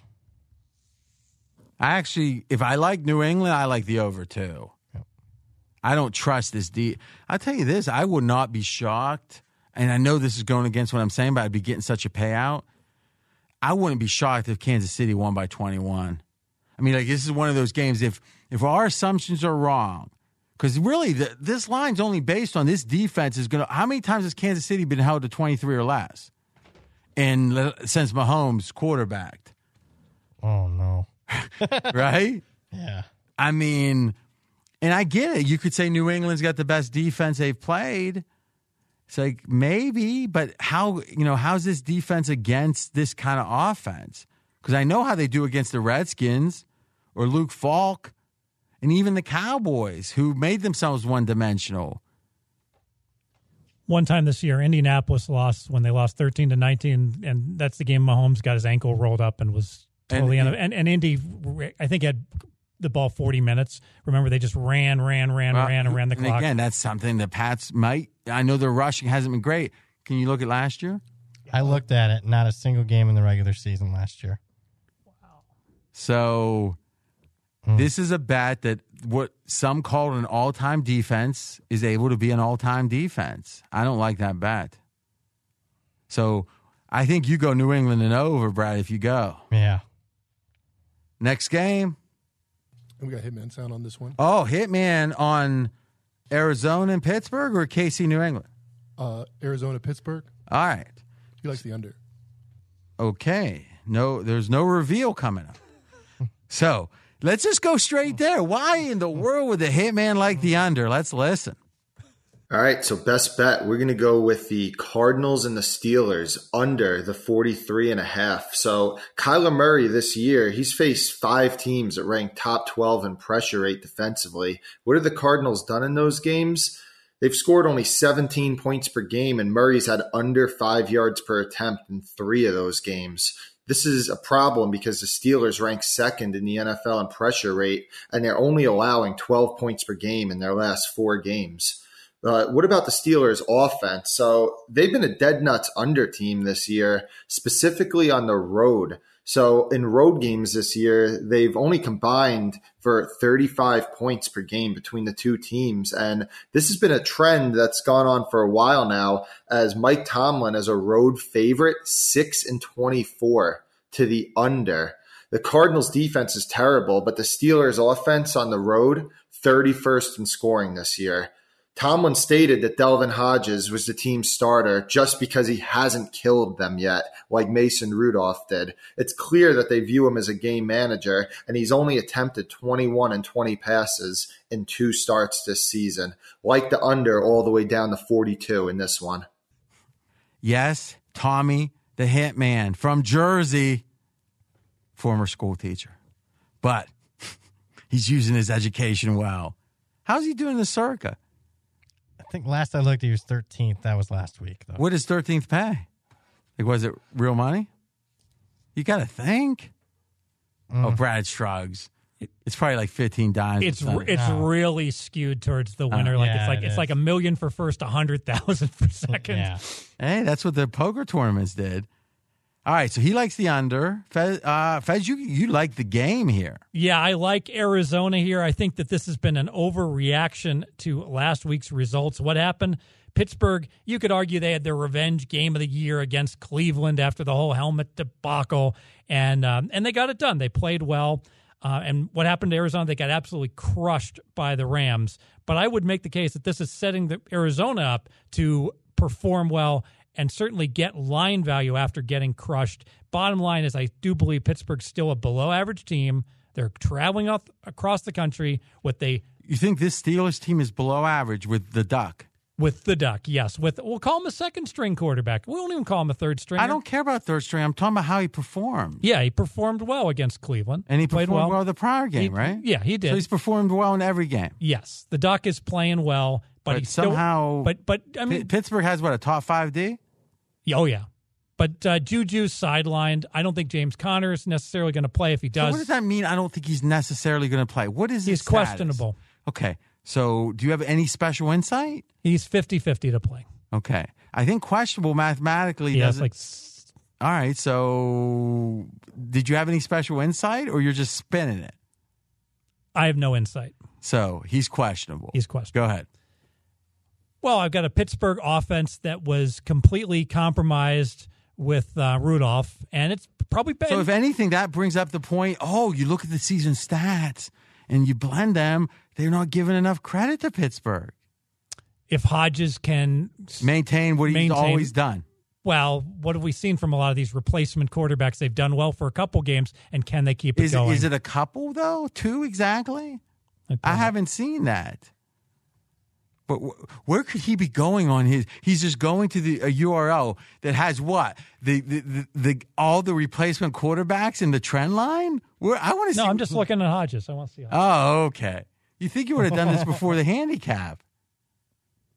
All right, Brad. What do you got? I lean Arizona here. Pittsburgh obviously not in their preferred role. Under Tomlin as a road favorite, 40% against the spread. That's everything since Tomlin became head coach way back in 2007. It's only a lean, though, Arizona, because, if Arizona was going to come out and put an effort, wouldn't you have thought with a rookie head coach and a rookie quarterback after a bye, instead of coming out with an effort, which a lot of people liked Arizona last week, they had arguably by far their worst performance of the season, outgained by 350 yards in a loss to the Rams. That was a major head scratcher for me. And by the way, Pittsburgh's number 3 defense DVOA. And I think that's fair. I think it's a heck of it. And remember, when you don't have an offense, it's even harder to play. I mean, I guess it's harder if you have a super fast-paced offense, but they're put in some bad spots. Fez? Okay, so Hodges has 4 games. The first one was that Baltimore overtime game. Played very well. QBR was a 94. Very well. Then he played the Chargers. Played well. QBR 60. Okay. Cincinnati, QBR 22. Mm-hmm. And Cleveland, QBR 37. All right. Well, I mean, it strikes me as QBR is going to be, above 50 over 4 games? Now, the question is the trend line the issue? Yes. QBR is 50.4. Okay. With looks like a bad trend line. Small data sample, though. Yeah, except I would say it's hard to look at that Browns game and you think of the tenor of the game and think he underperformed. I agree with that. So now we're saying he underperformed in one game. In a game they won. Yes. So. And the 22 in the Bengals game, I mean, he came off the bench and saved them. They're getting beat. 22, it seems. QBR, I know you never used QBR until I started using it. It's not gospel. Fair enough. I mean, let's just say this. Would you like Pittsburgh more or less? And since you don't like him, would you like him more or less if you find out Rudolph's going to start? I would like Arizona a whole lot more, yes, because Rudolph was just a train wreck. So you've got a potentially decent quarterback with a top 5 offense. Defense. Defense, Right. So why are we so anxious to bet against him here? That's what I don't get. This feels like a robotic play. I think it's a situation play. How so? Well, just the fact they're flat off of Cleveland. Well, I can see it was the all-in game against Cleveland, and they played Cleveland. Well, first of all, it's not an all-in game because they're in the playoff hunt. Yeah, it's true. Right? All-in implies you're done after. You're done if you don't. So, I mean, right now, I think it's hard. I would think they'd be flat here, except they are in the playoff hunt. You can't lose a game you're supposed to win if you're Pittsburgh here. That said, I would lean Arizona. And a great question is, that Pittsburgh defense, which has played great and it's been opportunistic. They single-handedly won the Colts game, and you could make the case the Chargers and the Rams. Yeah, but games. Under that case, you could have faded them every game. You're right. The defense, they won some close games. They've won some games on fluky plays. But do you fade them every game now? Or maybe you're right. Maybe they're just overrated A to Z. But they didn't seem overrated when Cleveland was laying 2.5 or on the road. Like somehow Pittsburgh was a 2.5-point dog. That seemed like the market really was like anti-Pittsburgh. Yeah, I think it was more the market was so optimistic about Cleveland, who finally had put some wins together. And frankly, we've seen irrational exuberance on Cleveland many times this year. And you liked Pittsburgh last week. Yeah. Because, I mean, I vetoed that on the Super Contest. We had another winner, you know, meaning the pick I had won too. So it washed out. Snuck by with the Bengals. Yeah, you got that one. Are you being sarcastic? Yeah, they won. Bengals destroyed the Jets. Yeah, still both were good picks. All right, next game. Tennessee, Oakland. A double leg. In fact, these are two successive double legs coming up. One, then another. Then Monday Night Football. Then our best bets are decided. Ooh-ah. Brad. I like Oakland here. And here's what I like about the spot. Let's talk about the Oakland side. We got history here. It's only the 11th time in 30 years a team is coming in off back-to-back 30-point losses. How do those teams do in that role? 6-4 ATS, but the margin by 7.2 points per game. Now, RJ, before the show, did make a great point. How many times does a team only catching 2.5 points off losing back-to-back 30-point games? It's only happened one other time that a number was in this range. So I hear you on that. But also another thing, teams off 30-point or more losses, and this is a much bigger sample size, in the NFL last 30 years, we're talking 400 games, 55%. But on top of that, it's also a fade against a Tennessee team that I thought last week had a misleading win against Indianapolis. It was a 17-17 game, 5 minutes in the fourth quarter. Tennessee gets a block kick return, block field goal return for a touchdown, 10-point play. Stats say Tennessee should have lost that game. They're outgained by 100 yards. I like Oakland here.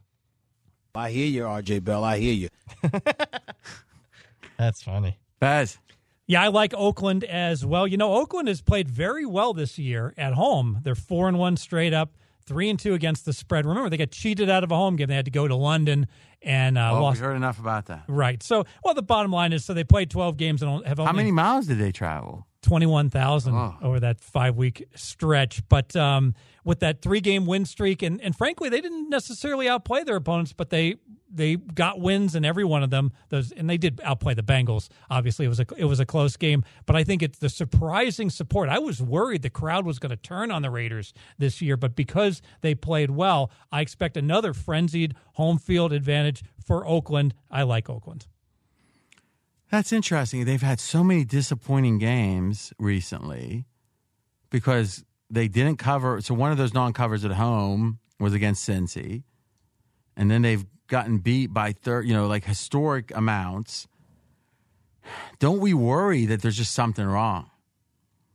I mean, do we look at the games? Maybe this is the question.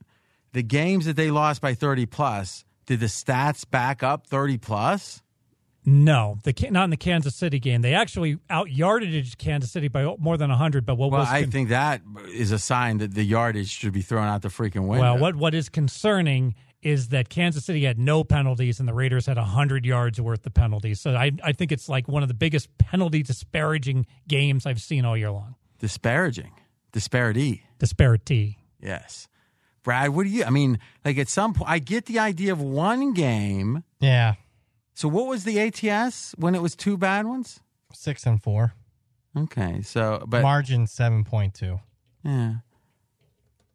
So, but your point, I hear you, RJ, was that hey, I mean, most of the time those teams are catching double digits. In fact, the average line for those teams coming off those back-to-back blowout losses was 10. And I mean, isn't Tennessee like? Couldn't we say that if Tennessee had lost the last game, that this is a very hot team that is excited about in a weird way, them winning the game they should have maybe lost. And are we doesn't that whatever premium we're paying because of that, what was the look-ahead line in this game? I think Oakland was favored. No, Tennessee by 1.5, it looks like. Really? Is that what you say? Wait a minute. Why was there no game? Oh, no, it was Pick'em. It moves over to the left column for whatever reason. Pick them. Okay. So, but now let's be honest. How much of the 2.5 points is the Raiders getting crushed again? and how much of it is Tennessee winning. I think Raiders getting crushed again has got to be 1.5 at minimum. At minimum, if not 2 points. So right? you're gaining a point or you're losing a point, paying a point of premium, however you want to say, on Tennessee. But them keeping their momentum probably is worth that. So let's accept the fact that they should have lost. Though, do we really think they should have lost? Tennessee? No. You're saying it was a coin flip. I actually think Tennessee should have won, but they should have won by 3 or 2, not 14. Okay, so how much extra are we paying because of that difference? And again, I like Gruden. Who wants to get ahead in front of this freight train that's I think you let Tennessee lose a game. And Tannehill has really upgraded this team. And that we talk about, looking at season-long stats and the like. And I think although people recognize that they've upgraded over Mariota, it's been by way more than we ever anticipated. And, your power ratings say 2.5, right? My power ratings say 1.5. Really? Because I'm seeing a 1.5 home. I'm confused. I guess I'm seeing 3. Wait, I've never seen a system that I have Tennessee half the time. I don't get it wrong. Tennessee is really. I do not get it wrong on there. Tennessee's 4.5. It's just not represented so well, formatted. Tennessee's 4.5 points better, and Oakland gets 3 for home field. All right, 4.5 points better, 3. So it's 1.5. Okay. No, I'm not saying that there wasn't math here. And Vegas says, what's the Vegas? That's just another place for the number to be. Yeah, Vegas is what the market is. Put the number at the far. It's fun. Fez has 3 columns that are his calculations, and then Vegas is in the 4th column. By Vegas, he means literally the freaking spread. If a psychologist looked at that, they'd have a field day. All right. I don't like it. They double like it. I wouldn't bet Tennessee, though, because I do agree Oakland's look so bad. They're either really bad, but they're really bad. How did they play so well earlier? I'm just afraid with a guy like Gruden, there might be an internal problem we don't know about. Rams, Seattle, another double like. And Fez and I have a little bet on this. We'll leave that for the end. Fez, you can start. Yeah, so I like the Rams at Pick'em here. I'll make the case Seattle is the luckiest team I've ever seen. Thus, Seattle is overrated. Seattle is 9-1 in close games as decided by 8 points or less, so 1 score. And I'll make the case also that not only should Seattle have lost some of those games and they shouldn't be 10-2, but let's look at what happened the last 2 games. Monday Night Football, very nice win against Minnesota, but they were fortunate. Thielen was out. Diggs got injured during the game, and Dalvin Cook got injured. So the 3 biggest playmakers for the Vikings were compromised in that game. What happened the week before? Seattle, nice win in Philadelphia. Well, the Eagles, they too were decimated with offensive injuries. They didn't have any of their starting wide receivers. Jeffrey was a late scratch. Aguilar couldn't play. Lane Johnson, their best lineman, was out. So Seattle, big line move on game day. Huge line move. That line went from Seattle +2 to Seattle -2. So Seattle, not only are they winning all these close games, but they're getting dealt these great hands in terms of injuries and like. I'm not saying Seattle isn't a good team. I just say that Seattle is overrated based upon what has happened. And let's look no further than what happened when Seattle played the Rams earlier in the year. Well, I know this. The line on that game was Seattle at home, and Seattle was -1, basically, went up to 1.5 on game time. Well, now Seattle is pick'em on the road, so there's been a huge adjustment in the ratings for these 2 teams. So you think, well, did Seattle, when they were home, they handled the Rams easily? Not the case at all. It was an evenly played game, and Seattle was clinging to a 1-point lead, and Greg Zuerlein missed a 43-yard field goal that decided this game. Year-to-date point differential, Rams +33. Seattle +36. So if Zuerlein makes that kick, then the differentials flip the other way, and the Rams actually have the edge in point differential. So outstanding value with the Rams at Pick'em, my best bet. We look at Seattle in close games. A lot of people are going to say, hey, Seattle's great in close games because why? Their quarterback, Russell Wilson, he has the clutch factor. Well, we did this yesterday on Straight Outta Vegas on the Tuesday edition. RJ had me query it.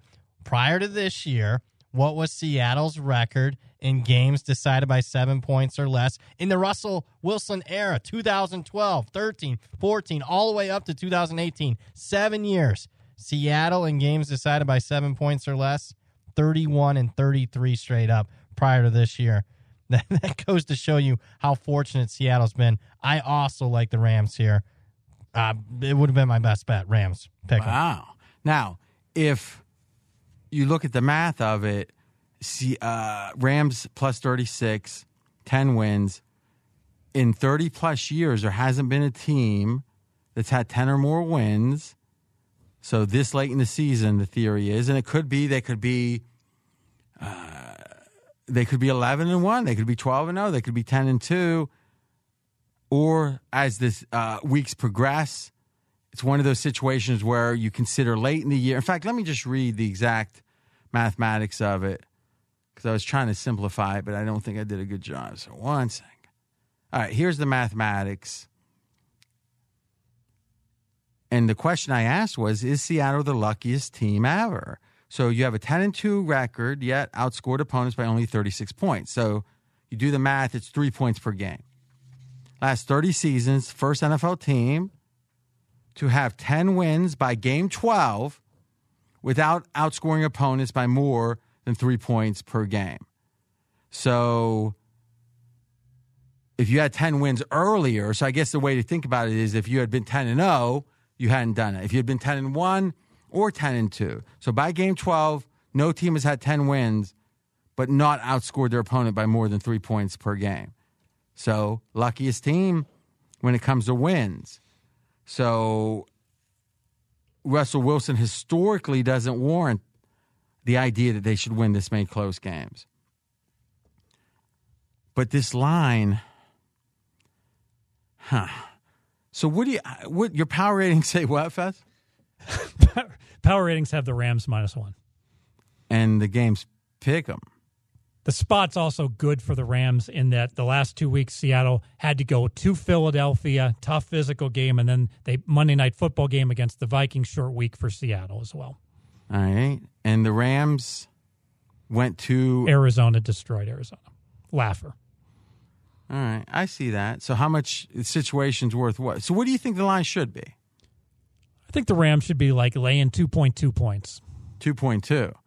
Now, it's interesting. You and I had a bet on this. Yes, on the radio. we did, RJ. Let's allow you to tell the story quickly. Well, I painted the accurate picture about how you could just broad brush paint a picture and these teams are approximately equal.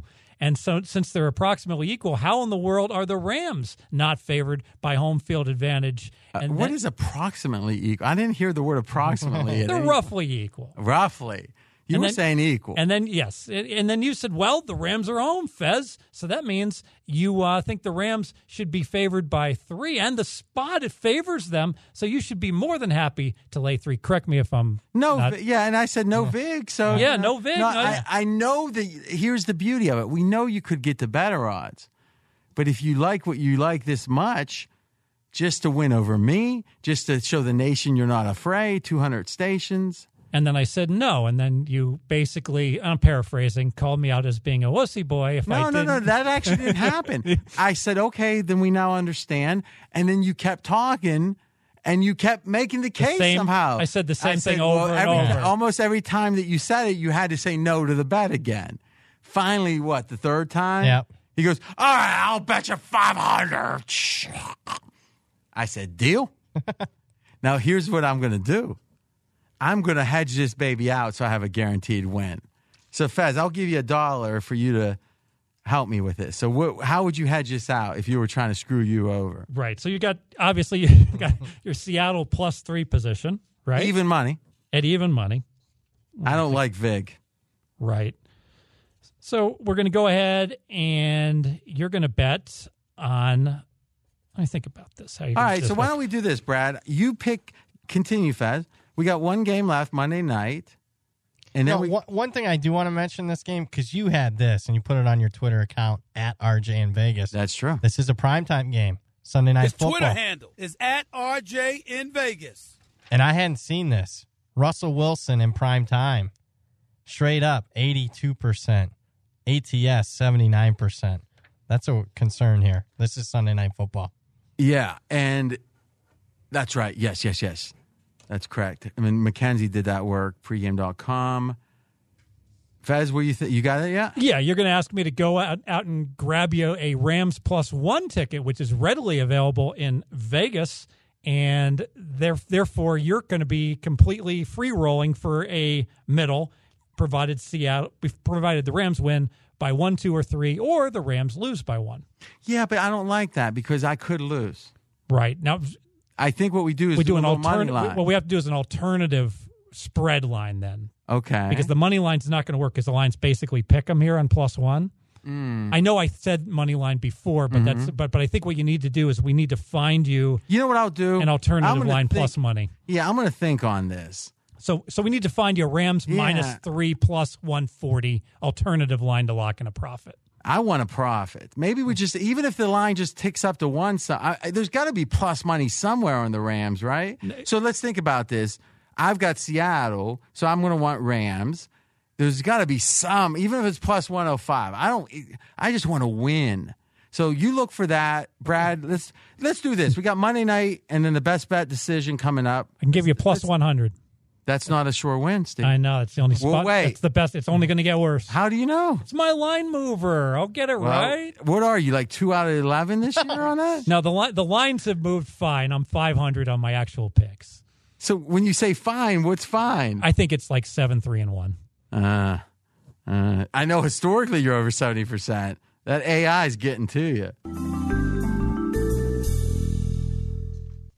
Bet DSI, let's talk about why a book who spends big money advertising is a book you have more reasons to trust. It's because the amount of money they're spending, quite frankly, with Podcast One, wouldn't allow them to make a profit in the short term. This is one of those situations where when you see someone investing, it's like a neighbor, and they have a house and they don't cut the grass, they don't worry about the gutters, they don't clean the windows. You're wondering, what's wrong with them? Are they hurting my property value, etc.? But then you see that guy, he's hosing, he cuts the grass, then he hoses it down. He's not real worried about any water shortages. He just wants his yard to be pristine. My dad used to do that. This is a long time ago, before the idea of the water and the finiteness of it all. But he loved he'd get the edger out. Ooh, that guy, he's in it for the long haul. Bet DSI is spending money, offering bonuses, 100% match play, shows they are in it, their intention for the long haul. You go to betdsi.com, look around, sign up, promo code BELL101, 100% match. BetDSI.com, promo code BELL101.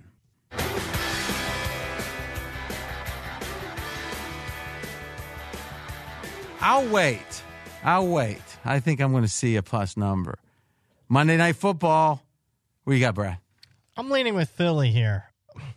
And to me, Eli Manning's going to... It sounds like you're in pain whenever you start handicaps. Ooh, that's good. When it's a lean, it is kind of painful. Just accept the lean's okay. Yeah, and here, Eli Manning. And here's where me and Fez had a disagreement. I thought Eli Manning might actually be an upgrade. Because why? From what I've seen from Daniel Jones here recently, turnover machine, 21 turnovers, 11 games for him. I thought it would be maybe an upgrade for the Giants. The market has totally disagreed with me here. In fact, it's been a half-point downgrade, the move to Eli Manning. One thing I will say, Well, I agree with you. I think it's all about team motivation. Yeah. Think about it. This is probably, what's the two big rivalries for the Giants? Cowboys and Eagles. And what's the odds that Eli ever starts another game for the Giants against the Eagles? Never. This is it. This is the last freaking rodeo. Yeah. You don't think that his team's going to be hyped up? I think so. I think so, too. I'm going to lean with the Giants. What happened to the Daniel Jones renaissance 9 touchdowns, 1 interception stat? Well, no, he was right about that. I was, and now... He's still fumbling the ball. Yeah, he's still fumbling, and now last week he threw 3 interceptions against the Packers. Yeah, and you got to wonder what kind of...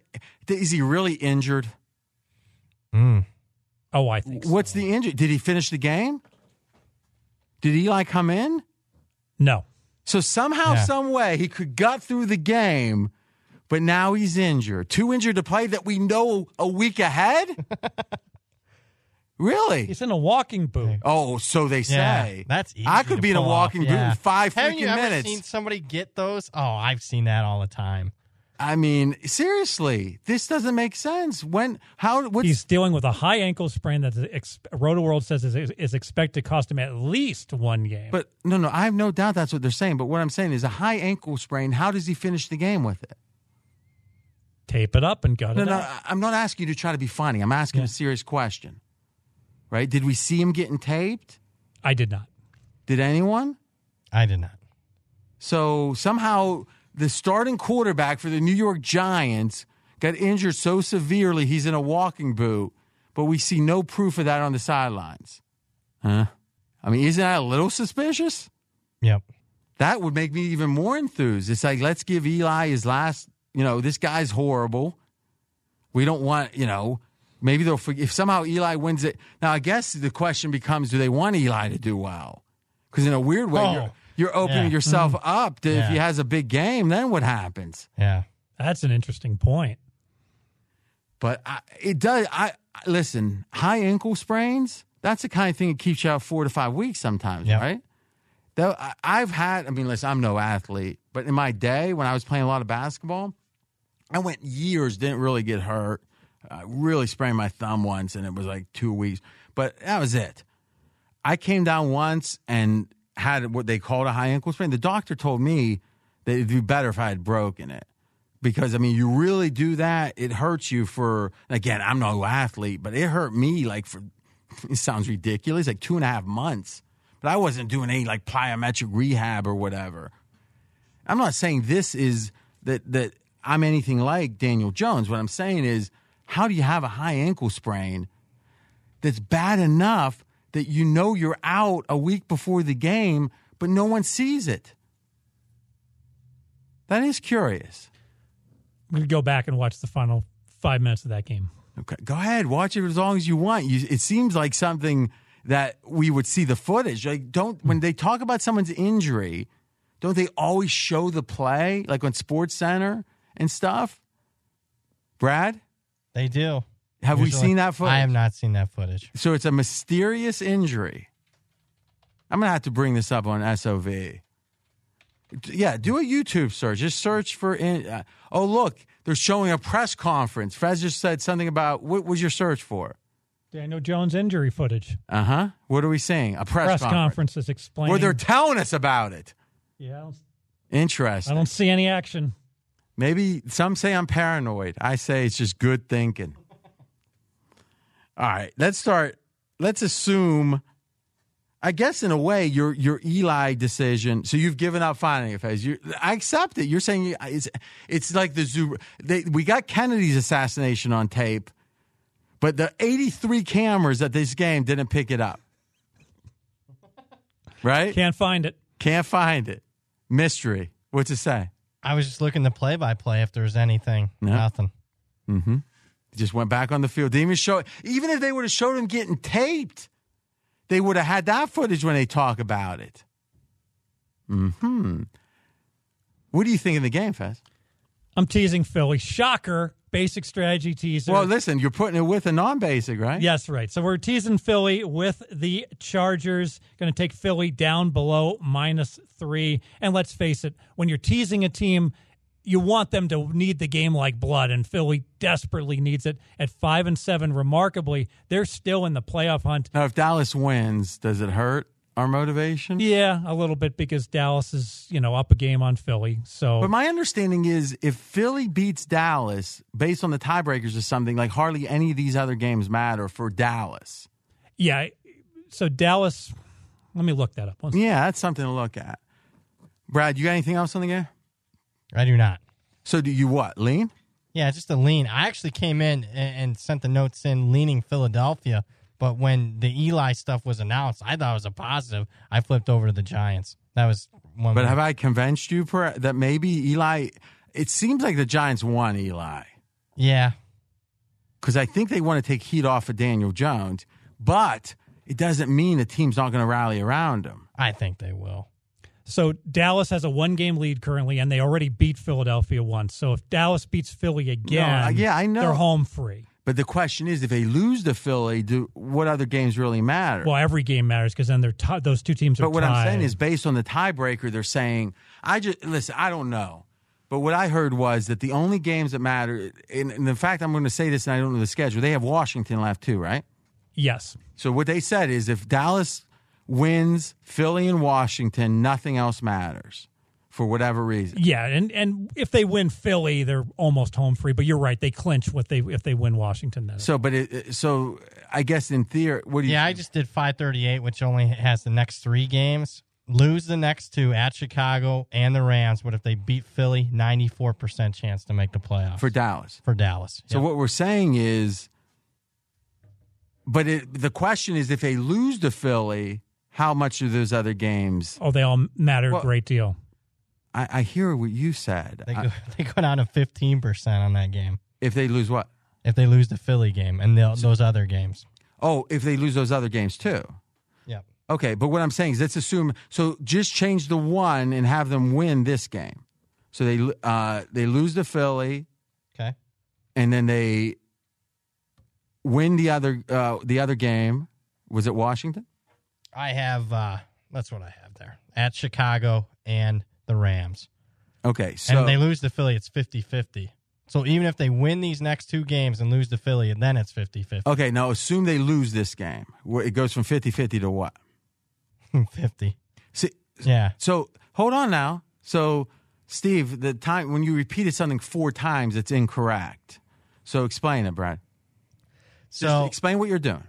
All right, so going to 538. If they lose this game against Chicago, what the odds are saying is it doesn't matter. Their odds, if they lose this game and they lose the Philly game, they're still 50%, regardless of whether they win or lose this game this week. So literally this game, and we're talking... The Chicago game. The Chicago game. Which is a Thursday game. That's why we didn't talk about it. Okay.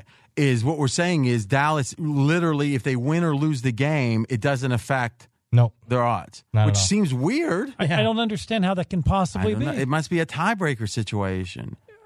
I don't know. But RJ, if Dallas... Dude, I'll call Nate Silver. Yeah, dude. he's wrong. No, Nate Silver's not wrong. That can't be right. Well, okay, Steve. Write a letter. All right. I mean, that's what you're getting at. He's going to be one of those letter writers. The traffic light next to my thing has been broke for 3 months. It's weird. Isn't it weird that I somehow heard this and then 5:30, and it wasn't from 5:38, and now they're both saying it? Are you really ready to, you want to bet? Not a lot, but I'll bet. How much? I'll bet 500. All right, so frame the bet. The bet is... Let's do this. Let's do the best bet, and anyone that wants to hear us frame the bet. No, I'm not letting it go. You just waved your hand. No. All right, best bets seem easy here. You guys both agree on the Rams. Now the question becomes, so one of you should have the Rams. The question becomes, which pick do we really like from either of you? Because I'm taking Washington. That's going to be my best bet. Unless you guys both agreed, so no objection there. The question of what's left. Fez likes Baltimore. Fez likes Cincy. Now, Cincy's where I'm leaning. Brad likes Atlanta. I don't like that. Likes Indy. I don't like that. You guys disagree on KC, New England. I don't like Arizona as much. I don't like Oakland. So I think it's Cincy, huh? Yeah. So, Fez, let's give Brad the Rams. You take Cincy. I'll take Washington. Repeat that. As we're pondering it, I'll repeat it to him as we do. Well, we can't miss this. Don't know about the future. That's anybody's guess. Ain't no good reason for getting all depressed. Fire up your pad and pencil. I give you a piece of my mind. Yep.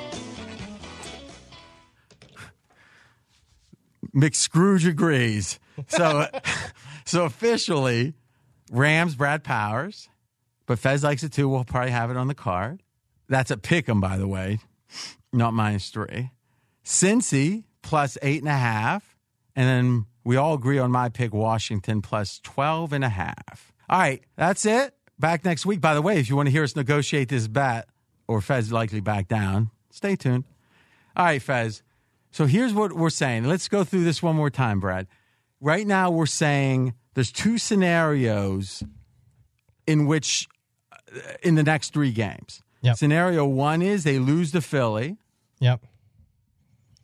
And in that case, they lose to Philly. They win the next 2 games. It's 50-50. They make the playoffs. Okay. But what I'm saying is, why don't you hand the... Yeah. Let's keep this simple. Only the hardcore is listening. All right. So, Fez, we're going to look at 2 scenarios. They lose to Philly, right, or they don't. We're going to start that they lose. And now there's 2 other choices. They could win to the Rams or not. So let's say they lose to Philly, they win against the Rams, and now they win against Chicago, and it's the chance to make the playoffs is 53%. Okay. Now we're going to say they lose to Chicago. That's one thing's going to change. Mm-hmm. Boom. It goes to 49%. Oh, wait, 50%. It actually changed. It went to 49. It went to 50. Yeah. What is going on? This is wild. Are they like monitoring the weather forecast? It's at 50. It's settled at 50. So a very modest change.